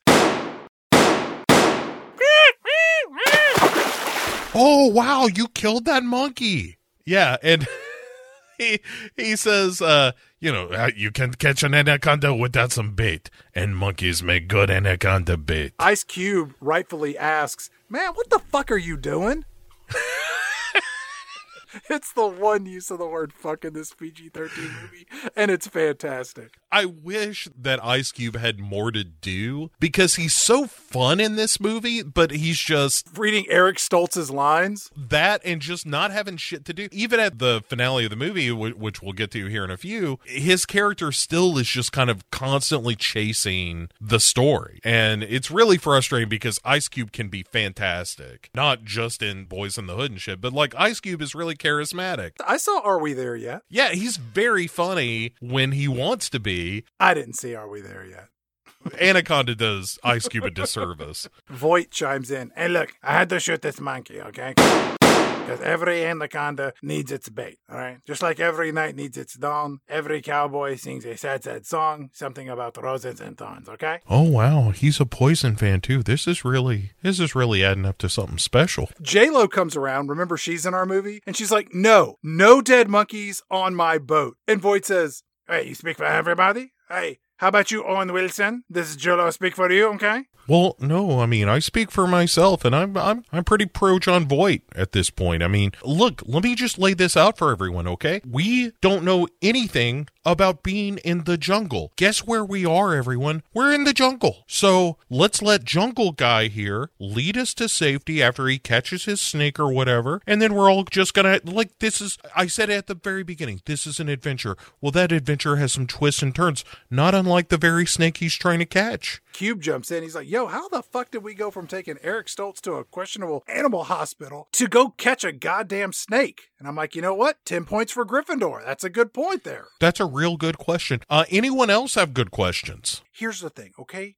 Oh, look, what if we make the documentary film about the incredibly handsome and virile John Voight catching a snake that we could sell for $1 million? You know, that sounds pretty amazing. And you're like, 10-point Slytherin. And here's my favorite Cube moment of the movie where he says, how about I throw both of you in the river? and before that can happen, unfortunately, John Voight fires a warning shot. And Cube looks pissed because he shoots it at him, but doesn't hit him. Yeah. John Voight is like, all right, you, Westbridge, you'll go up to drive the boat or whatever you call it. And Owen Wilson, you are now part of my crew. Oh my God, this is a dream come true. All right, calm down. I swear to God, I never thought that I could be this happy in my life. And look at me now. I am part of John Voight's crew. I am his number 2. I'm his best friend. I'm his best man. I'm his best mate. We're simpatico, you and me. We're buddies for life. I appreciate your enthusiasm, but if you do not put your pants back on, you trade places with the monkey. Again, I don't know how that happened, but it just seems when I'm around you, my pants come down and I just want to hug you forever. I love you. All right, back off. You smell me so much. Oh my God, you smell so good. It's like BO and diarrhea. So at night, we are straight up hunting the snake now. I thought you were going to say straight up ripping off Jaws again. That too, because we're just trawling the river with this dead monkey floating behind this boat. Yeah, he's tied it to a winch. Ice Cube kind of flashes the knife he has at J-Lo as if to say, like, I'm going to stab this motherfucker. and J-Lo kind of gives him the shake of the head, like, no, hold on, not yet. And then something takes the monkey bait, Chad. Click, click, click, click, click, click, click, click. Nobody move, okay? I caught wind of a monkey. I thought I might have a bite. But here it is, attached to some kind of winch. And this snake starts whipping around in the water, yanking this monkey this way and that. It looks like a brontosaurus neck. Yes. And it sounds like a pterodactyl. It's like, the anaconda sounds in this movie, Chad, are really something. and this movie has the balls to put a dolly zoom of J-Lo the first time she sees this anaconda. And look, I get that you could argue that this is an homage to Jaws, but others such as me will say this is an insult to Jaws. Yeah. And so John Voight is fighting this snake on the winch on the back of the boat, and Ice Cube starts to go for him with the knife. I'm going to stab this motherfucker. Unfortunately, the snake sees him and says, no, this one is mine, but not yet. So his tail just whips against Ice Cube, kind of knocks the legs out from under him. Uh-huh. And the knife goes skittering off the side of the boat. Then the snake goes under the water. Time for a swim, and pops up just to spit this monkey out at Westbridge, who's leaned over the boat. Here, I found this to be distasteful.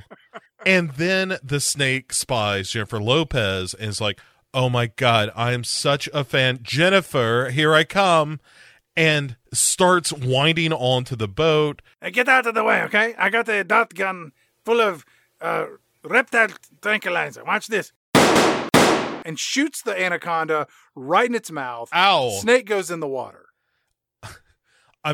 I thought this was a party of civilized people. Clearly, I was wrong. The snake heads to the water, is taken off, but wouldn't you know it, during all the madness, Kari Wurr goes overboard and Owen Wilson dives in to save her. He gets her back to the boat, but by this point, the snake is like, the sedative isn't knocking me out, but it really has left me feeling peckish. Perhaps, Owen Wilson, get in my stomach, Owen Wilson. And this thing, Oh, hey. he's like trying to get back onto the boat. Could somebody help me up here? Preferably you, John Voight, with your large muscular arms and your calloused hands. Maybe some other time. No, but hey, look, I've been counting money my whole life. Let me feel the rough fingers against my soft palms. It would be one of my most erotic fantasies come true. Please help me up on the boat, John Voight.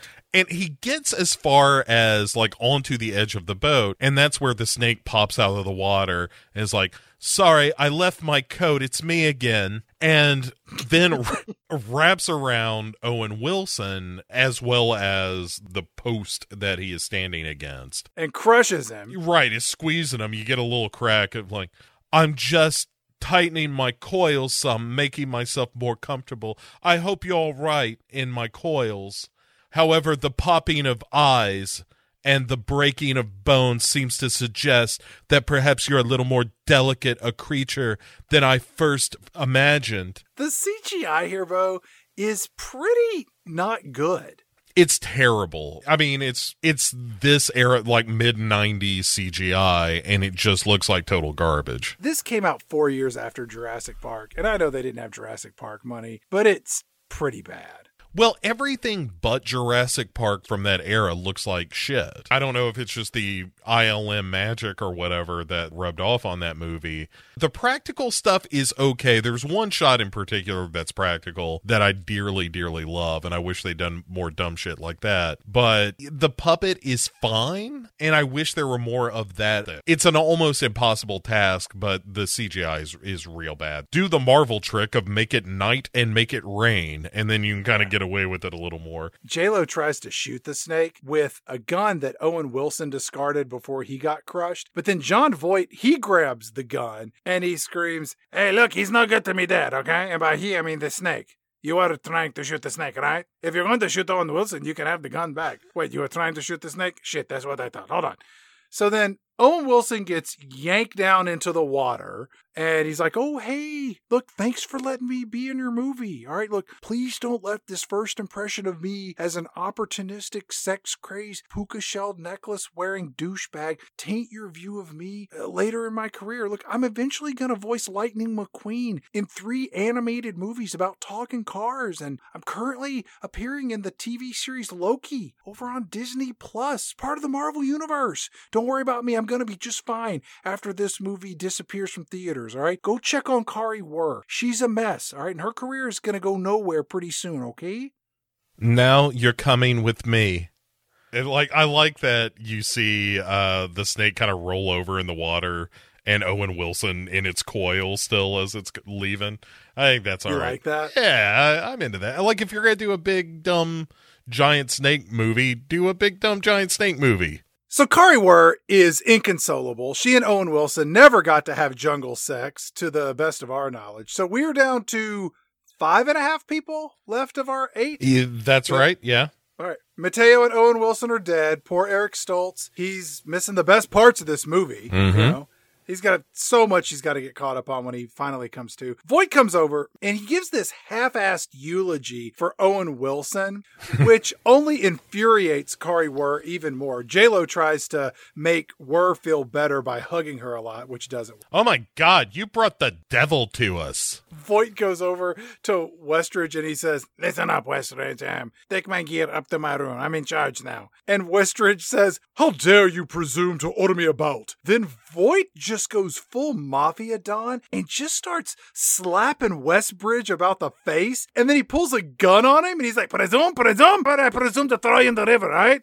Take my shit up to my room. yes, sir, right away, sir. Of course he does. Are you kidding me? Look, Westbridge is not a terribly sympathetic character, but in that moment, I'm like, I don't know that I'm the kind of man that in that situation is going to be like, well, then you're just going to have to shoot me. I like that Ice Cube looks on to all of this, and he's somewhat impressed by the way that Jon Voight is just taking control of everything. But then Ice Cube, he looks over at J-Lo again, and he gives the head nod as if to say, we got to take this motherfucker down. Yeah. And so we have them scheme at night a little bit.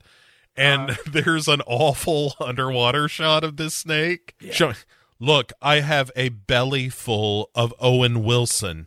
It makes me look distended and fat. Oh, hey, it's me, the CGI face of Owen Wilson in the snake's belly, being slowly digested. Hey, look up above. There's a tiny little piece of monkey carcass above my head, and I think I see Mateo's boots. This was such a mistake. I never should have eaten this one. He talks incessantly. Oh, hey, where are we headed? You gonna take me back to your house? Show me where you live. I'd love to see it. I've never seen a snake nest. I've only read about them on the internet. Well, I've seen 3 giant pictures and paragraphs that are made of 2 sentences, but I would love to see something like that I'm in person. going to vomit you up on a pile of army ants, the jungle kind. I thought that was a myth. You're saying you really do this. This is amazing. I'm going to get to see things most people never get to see. Well, no, we don't really do it. Then we have a cutaway to Jennifer Lopez really dolling herself up in as much as you can on the Amazon. By putting on lipstick? Yeah, right, exactly. And so she goes up to the pilot house to seduce Jon Voight. She's giving him a little bit of this was supposed to be my big break, and doing the hand slide over the wheel of the boat. Finally, her hand reaches his, and she says, maybe I can film you. I just feel like we need someone who can protect us. And he says, protect you? It's been a long time since I had a woman. It's so creepy and gross and wonderful. Before he can kind of seal the deal with Jennifer Lopez, Ice Cube comes rushing in and John Voight pulls a gun on him and then has a really nice move where he steals a kiss from Jennifer Lopez anyway. Yeah, it's a nice villain move. He just kind of grabs her before he throws her aside and then gives one quick smooch. And then Westbridge, though, saves the day by hitting John Voight in the back of the skull with a golf club through one of the windows of the pilot house, which I hesitate to believe would actually work that way. This is really something I want to see the Mythbusters tackle of, like, can you use a golf club to punch somebody through a window? I want to see that on Mythbusters. But sure enough, they knock him out. And J-Lo is like, all right, we're not throwing anybody in the river, okay? I know everybody wants to throw this guy in the river. That's not us. We're not going to do that. We're just going to tie him up. I love that her sexual ploy to seduce John Voight was essentially the same actions taken by Steve Buscemi in Billy Madison. Just smear a little lipstick on and that'll do the trick. Well, like he said, it's been a long time. Like just a touch of lipstick and you put, oh, hey, it's me. Hey, I'm underwater. Listen, I could put on some lipstick. I could come back up, get on the boat. Get out of here. The snake. The snake is close by. No, I vomited him up. He's your problem now. I'm on this pile of ants. I know I've got a lot of tiny little sores, but I could put on lipstick. I could be there in just a few minutes.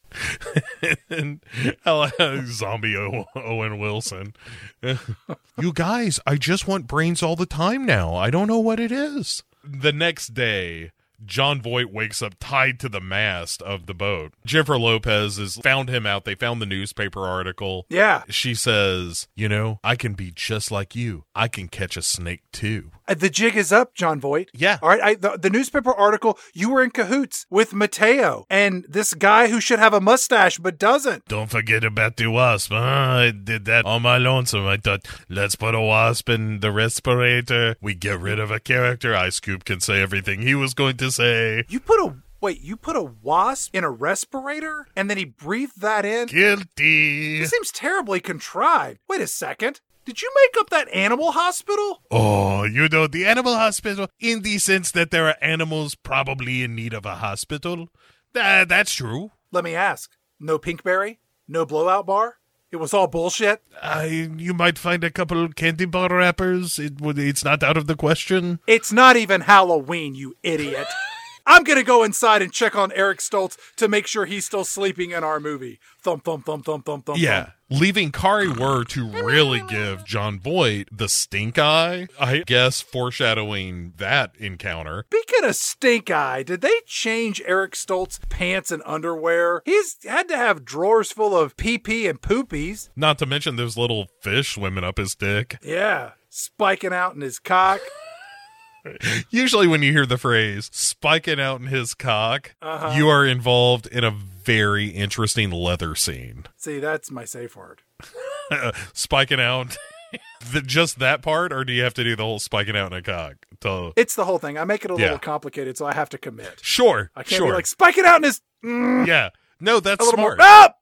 Yeah, because fear is the mind killer. We all know that, Chad. So we're up in the cockpit. Westridge is still toot-toot driving the boat. And he says, how about you, my good man? Ice Cube, would you care to drive? This one makes it go forward. This one makes it goes back. Speed up, speed down. You're in charge, my man. I'm going to die soon, and you need to know this. The boat makes its way over to the waterfall that we talked about earlier, and it runs aground. Ice Cube decides they need to winch themselves out of their stuck situation. So everybody jumps in the water. J-Lo, Westridge, and Ice Cube. Kari Wurr is on the boat just staring at Voight with a knife, wanting to kill him. And John Voight sees that his minutes are numbered, and he looks at Kari Wurr and he says, listen up, baby bird. You never look in the eyes of those you're going to kill, and it's going to haunt you forever. I know, okay? I've killed a lot of people. Wurr is so distraught over Owen Wilson's death, and her inability to kill Voight for just a brief moment lasts too long, and then John Voight pulls this Ethan Hunt move where he just springs up into the air, comes down, wraps his legs around Kari Wurr's neck, slams her to the ground, snaps her around, and oh my God, I can't believe it. It's something like a Cincinnati scissor hold. He's got her down on the ground and she's down. 1,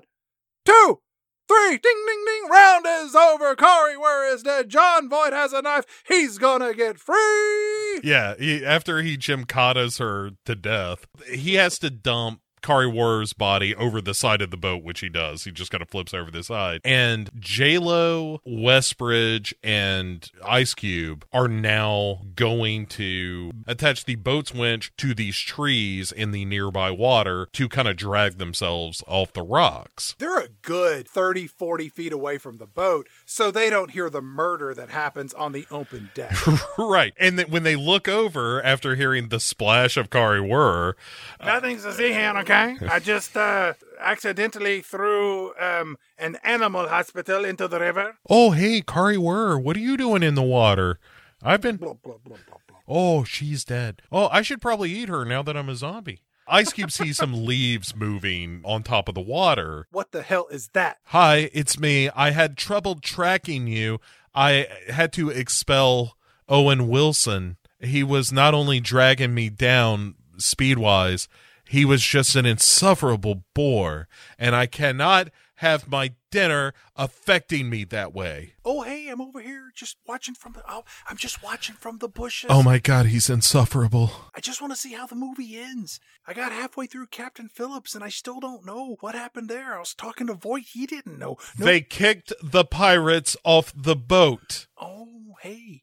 I hope this movie doesn't end that way. My good friend John Voight's going to end up in a real pickle of trouble.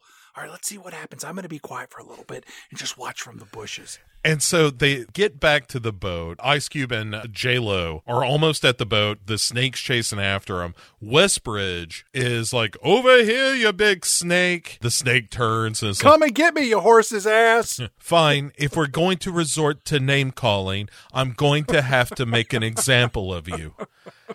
And so Westbridge is like, eep, when he sees the snake coming at him because he didn't think that far through the plan. So Ice Cube and J-Lo are like, hey, climb the waterfall. The rocks leading up to the waterfall, climb those. Good plan. Go straight up into the air. Yeah. So he scrambles up and gets to and behind the waterfall. They'll never find me in here. While that's going on, Jonathan Voight is working on cutting himself loose. At the point where Westbridge kind of finds this cave behind the waterfall, Jonathan Voight launches into action and comes at Ice Cube and stabs him right in the thigh. That would take me down for the count. I stub my toe at night. I'm no good for a half hour. You stab me in the leg, that's it. You better get me over to that imaginary hospital as quickly as possible. And so while that scuffle is happening on the boat, Westbridge has now been cornered by the anaconda that kind of climbed up the waterfall. I climbed. It's what I do as a snake.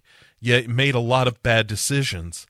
Westbridge decides, well, I'm just going to run past the snake. Tally-ho! Yeah, jump out through the waterfall and into the water. And he gets, I don't know, halfway down. Dude, this snake snatches him like a yo-yo. It's the best death in this whole movie. Yeah. The way it's shot from down low and you see him falling towards the camera and then it's a attack.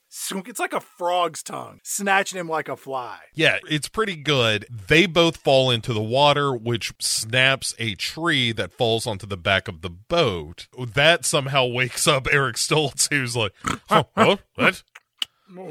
Why, I believe I heard a tree crash on the boat. And so he's up and about now. I should protect myself by carrying a large syringe filled with reptile tranquilizer. So J-Lo and Ice Cube end up in the water after the tree hits. And she makes it back onto the boat and is reaching for Ice Cube when Kari Wurr's body pops up between them. And they both give it a, But their shock isn't nearly as pronounced as it should be. They don't know she's dead. For all they know, she's walking on the boat. If I'm swimming around and your corpse floats up in the river and I don't know that you're dead, I would be a little more surprised. Why, thank you for saying that. You're welcome. And so this time, Jennifer Lopez is not fucking around. She goes to get the rifle. Ice Cube, meanwhile, gets a bite from the snake in the shoulder. Hey there, Ice Cube. Mind if I wrap myself around you? That's a hip-hop pun that I've sat on all day, dreaming of this moment between us. I really like the music that you sing and play, but as much as I'm a fan, I'm also an apex predator, so I have to eat you, Ice Cube. It's just fun to do.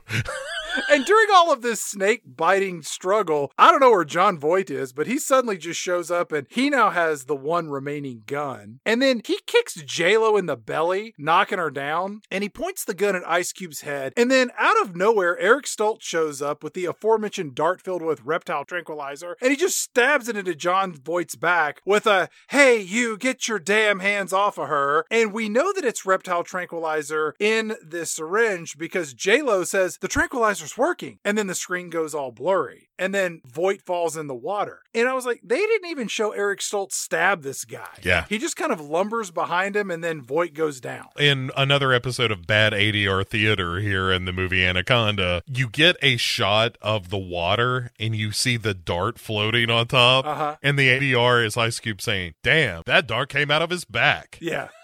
And it sounds so flat compared to the rest of the dialogue in the scene. It's very funny. Eric Stoltz got a thumb to the trach during that scuffle with John Voight. I guess his neck is bleeding all over the place. So it's time for him to go back to bed after his Deus Ex Stoltzia. and Ice Cube then is like, "Yo, that tree knocked us loose. It's convenient." And then we get the most famous shot of this whole movie where the boat backs up from the waterfall and the waterfall is going in reverse. Yeah. They didn't have footage of this, obviously, but all right, whatever. We'll keep going. Hey, it's movie magic, Chad. We go to the movie's final set, which is some kind of warehouse or something on the water. It's like a log factory or some sort of furniture manufacturer. I don't know what this is. In the middle of the Amazon, there's a factory there. Yeah. Hell, I expected to see Roger Rabbit show up with some shenanigans going on. Please, Eddie. And so J-Lo and Cube get out to look for fuel, which they are running out of, and you're going to hear the word fuel used about 37 times in the last 14 minutes of this movie. Who calls it fuel? It's better than petrol, I suppose. Yeah, petrol's a bit much. Yeah, that's for Mad Max movies and Mad Max movies alone. And so J-Lo finds this old gun, and Ice Cube is like, "I don't even want to know what happened here." Conveniently checking that box for the writers of like, why is this place here? Who were the people who fought here? Who cares? No. J-Lo picks up a snake skin that's on the ground. So, hold on a second. Did we mention on the boat that they shot and killed the snake? Did we? They shot and killed the snake. That's what J-Lo did with the rifle. Yeah, we got to back up. That's an important detail. Yes. We got to lift it up. During the struggle on the boat, J-Lo shoots and kills the anaconda. So it's dead. Yes. Our apex predator is no more. Right. We're just getting gas. Let's go home. It's easy to forget that because of what comes next. So J-Lo picks up a snake skin that's on the ground. And here's one of the many problems with this movie. The whole film, we've had this one big snake chasing our team of idiots. But now, after they've killed that snake, the movie introduces an even bigger snake that we didn't even know existed until the last 10 minutes of this movie. That one was just a baby, It was the baby of the big mama. This is where we get my favorite ADR work, when J-Lo and Ice Cube are standing there and you hear a voice go, "Welcome!" And it is not John Voight saying welcome. It sounds like Jack McBrayer or that animated DNA strand from the Jurassic Park Welcome Center. And Ice Cube turns around to this, "Welcome!" And it's John Voight smacking him in the face with the butt end of a gun. Yeah. I guess he got both of them in pretty short order, like a quick, "Welcome, huh? Clunk. Welcome, huh? Clunk." 2 in a row like that, and knocks both of them out because they wake up and they're tied together. And he used a snake skin to tie him up. Yeah. He is bleeding out a monkey into a bucket, as you do. Yeah, he goes over and he's like, Hey, wake up, sleepyheads, okay? I got a bucket full of monkey blood. So I'm going to pour the monkey blood on you. Giant anaconda. They love monkey blood, fresh monkey blood. That's what I've got. And Giant Anaconda is going to show up in the movie. We're going to have a big finale, okay? There's a moment I like where he kind of bends down to this pile of dust and he picks it up and kind of lets it sift through his fingers and he says, "You see this? These is human bones. This is what happens when you become anaconda poop." Ashes to ashes, dust to dust. All we are is dust in the wind. You know what I'm saying? I think that was Kansas who sang that song. I know. They definitely quoted it in Bill and Ted. I think the first one. Maybe the second one, too. I never saw the third one. Did you all see the third Bill and Ted? I didn't want to spend $20 to pay for a movie during the pandemic. It's like, maybe it's look good, maybe no. I don't know. I'll wait and see. It'll show up for free, maybe on Netflix or something like that. But I digress. And so with all this monkey blood, the new bigger snake that comes out of nowhere is like, I thought I smelled monkey blood. It's my favorite. How did this movie not introduce the idea that the snake that we saw for the entire film could possibly not be the biggest snake of them all? Okay, so there is a hint of this. I don't need a hint. This isn't a movie that relies on subtlety. I understand that, but when Jonathan Voight and Eric Stoltz are trading the tail of the snake people or whatever early on in the movie, the way they describe it is with there's a wall and a waterfall, and then there are guardian snakes at the wall, and then there's the big guardian on the other side of the waterfall. All right. So it's lightly mentioned, but it's real messy and it's way too vague for it to be a thing. How about this? He rolls out the giant snake skin and it's like 50 feet long. And you just have a character say, that snake that came after us was 30 feet long. There's something bigger out. And then you're like, oh shit. And then when they kill the little snake and you see the big one, it all pays off. And this one, part of it, just how we forgot to mention that they shot the small snake in our review because it's like, well, there's just a snake. I think what you're engaging in here is trademark Pick Six Movies fan fiction. I know. I'll send you a check in the mail. In which we are trying to make sense of a nonsensical movie. With a movie like this, I don't need to logic my way through it too much. And I don't want to forgive it because it's totally stupid. And you're right. All of this should make more sense. But when a giant snake shows up at the end of the movie, I'm like, oh good. There's going to be more snake eating. Okay. The camera zooms in from up above and we get this CGI anaconda whipping around and it's a good 100 feet long. It is huge. And the anaconda wraps around both Ice Cube and J-Lo as it approaches. And then Jon Voight jumps down and springs a trap that captures J-Lo, Ice Cube, and this massive anaconda in a net using a premise that he saw in an episode of Scooby-Doo.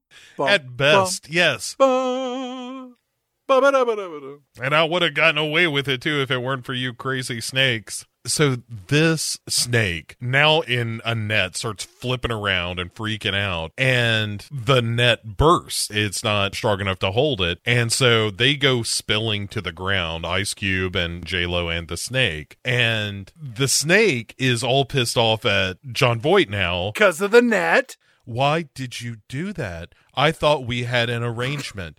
I was eating the ones covered in monkey blood. Now you tried to capture me, and I have to kill you. So Voight scampers off and climbs up a ladder to make his escape. I'm going to get out of here, okay? Look at this. Hey, I'm going to get away. I've got more buckets of monkey blood. I've got the plan B, C, and D, all right? I'm afraid I can't let you escape. Come on. We're buddies, all right? You help me, I help you. We are not friends, sir. And so he goes climbing up a ladder or whatever, and the snake goes up after him and kind of pulls the ladder down on top of both of them. Jon Voight tries to escape this snake, briefly stunned by the ladder falling. Ice Cube is like, I don't think so, and just yanks the rope so that this net comes up to block Jon Voight's escape. This is not good, okay? Oh, good. You've stopped for a moment. I'm now going to eat you alive. This is the best part of the movie for me, is this snake grabs Jon Voight in its coils, and then you get to see this puppet snake unhinge its jaw and starts to eat him, but you get an inside the snake view of its gullet as it lowers onto Jon Voight. Pretty good, Chad. Earlier we saw the scene where the waterfall went backward as the boat went in reverse. I kind of wondered if this scene where the snake eats Jon Voight was just a reverse projection of the birth scene in the movie It's Pat, season 3, episode 3 of Pick Six Movies, where you see a baby come out of a woman's vagina from the inside out. Maybe so. Or it's a reuse of the mouth footage from Little Shop of Horrors. I really like it, though. It's one of the few times in this movie where I'm like, that was genuinely kind of creative and fun. Yeah. Voight goes down the gullet of this anaconda. Ice Cube and J-Lo try to escape. Cube gets smacked by the tail of the anaconda, but he gets up, makes a run for it. And then the anaconda goes after J-Lo. It pops through the walls like ka-thunk. She ends up in this room with a bunch of baby snakes, which I think is supposed to be like the nest. And this is the mother, perhaps? Who the hell knows? Maybe there's one bigger than this snake. Yeah, but so when it busts through the wall, Chad, this is where it's like, I must have eaten something that disagreed with me, and just vomits up John Voight, who comes out all slimy, and it's not quite the RoboCop acid look, but it's in that ballpark. He gives J-Lo a little wink. Which is maybe the single best thing in the movie is this 2 seconds of black wink drop. It's really good. Upon repeated viewing, which I do not recommend, he winks 1 or 2 other times in this movie, but they should have made that a little more forced. So when he winks here, it's very much on the nose. Yeah, not since Deep Rising has there been better vomiting up of a person half digested. Ice Cube has a plan now. I got a plan. Which is Jennifer Lopez is going to climb this smokestack, luring the snake behind her. Like, I love to climb. It goes after her. Ice Cube grabs a pickaxe. He basically becomes Yosemite Sam. He does. Yeah, he's like, oh, you varmint. And then hits the tail of the anaconda with this pickaxe, pinning the tail. And then what does he do next, Bo? He fires a couple of pistols until it lifts him off the ground. He goes and gets a thing of gasoline, runs a trail, and piles up all of this fuel so that he can light this impromptu liquid fuse to blow up something. That's his plan. Yeah. Let's just blow some shit up. It's a terrible plan. Well, and he even yells it out to J-Lo where he's like, yo, I'm going to blow up this snake. And so she has to climb to the top of this smokestack where the snake is barely nipping at her heels and whatnot. Like, ow, something has hit me in the tail. It's strange. He nails the snake's tail down. J-Lo goes up the inside of this smokestack. The snake is coming after her, but he can't reach her. Then the snake sort of gets free from the pickaxe, and then he grabs some sort of clamp and just wraps it around the snake's tail. There are these unnecessary details that don't even need to be introduced. Just leave the pickaxe in the tail. I don't need a second contraption to hold it still, which doesn't make sense because the way that it's shaped, the snake could just slither right out of it. But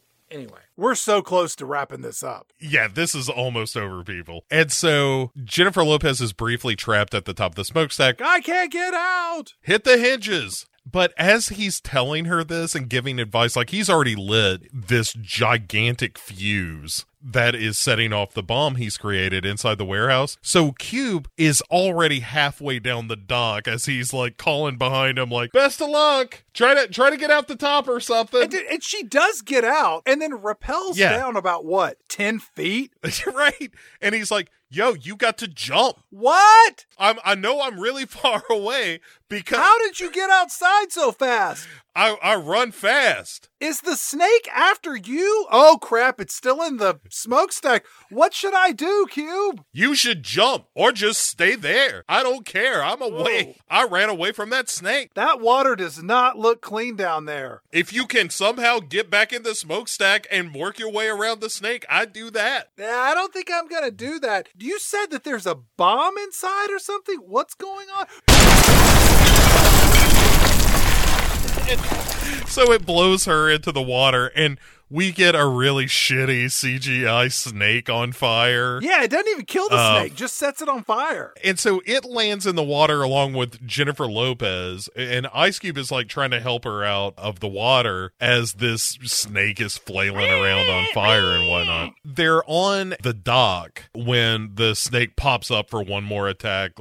I was being burned to a crisp and none of you helped me. Cube then goes full Paul Bunyan, grabs an axe, and just starts chopping this snake's head in twain. Yeah, and when he's done, he just drops the axe. I think he even spits on it and just says, bitch. pretty good. Again, why is there not more of Ice Cube? Has no one seen Ghosts of Mars, a movie that was not made when this film came out? When he called that snake bitch, all those people eating McDonald's behind me in the theater stood up and applauded. Of course they did, Chad. It's what this movie ought to have been. We have about 8 seconds left in this movie because we go back to the boat. Eric Stoltz wakes up for the second time in this. J-Lo gives him a hug, so they're happy. And then as the boat puts down the river, our 3 surviving members of our movie's cast come across the Shirishama tribe, prompting Eric Stoltz to say, well, you know, John Voight was right all the long. And then, Bo, Ice Cube comes out, and we see these native people just standing in the water. All the women are topless in a very tasteful National Geographic kind of way. And Ice Cube gets the last line of dialogue that sums up this whole movie when he says, damn.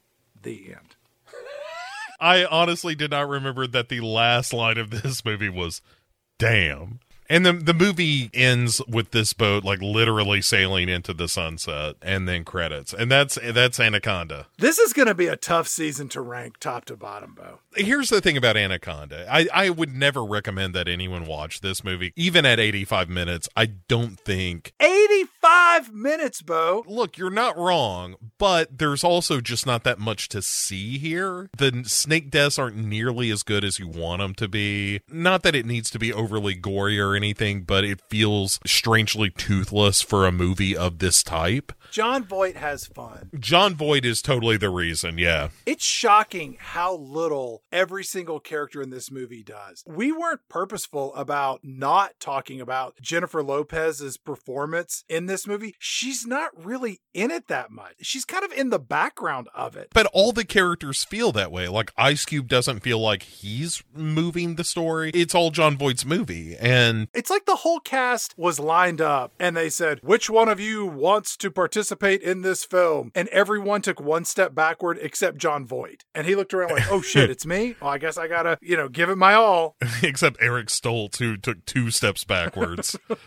I'm going to go lay down for an hour and 10 minutes. That's another shocker in this movie, that Eric Stoltz is built so high and is not in it. Yes, I think John Voight is a lot of fun, but if you've never seen it, I don't know that his performance is so good that you owe it to yourself to watch Anaconda. I've seen it a number of times. Like, I'm not above it. I don't want to... It doesn't get better with repeat viewings. And it's more frustrating than anything because this movie could have been so much more fun and outrageous. And the moments where it is kind of fun and outrageous are the moments that I really enjoy, and everything else is just kind of boring. So, Bo, we've talked about a lot of movies that are like Jaws. We talked about movies with bears. We've talked about alligators, bees, and now snakes. But if I were to toss any of those animals into the water with a great white shark, my money's on the shark, Bo. That shark is going to win that head-to-head competition every single time. What we need is a movie that features a creature capable of not only giving a great white shark a run for its money, but could actually defeat a great white shark in a battle to the death. Do you have a movie like that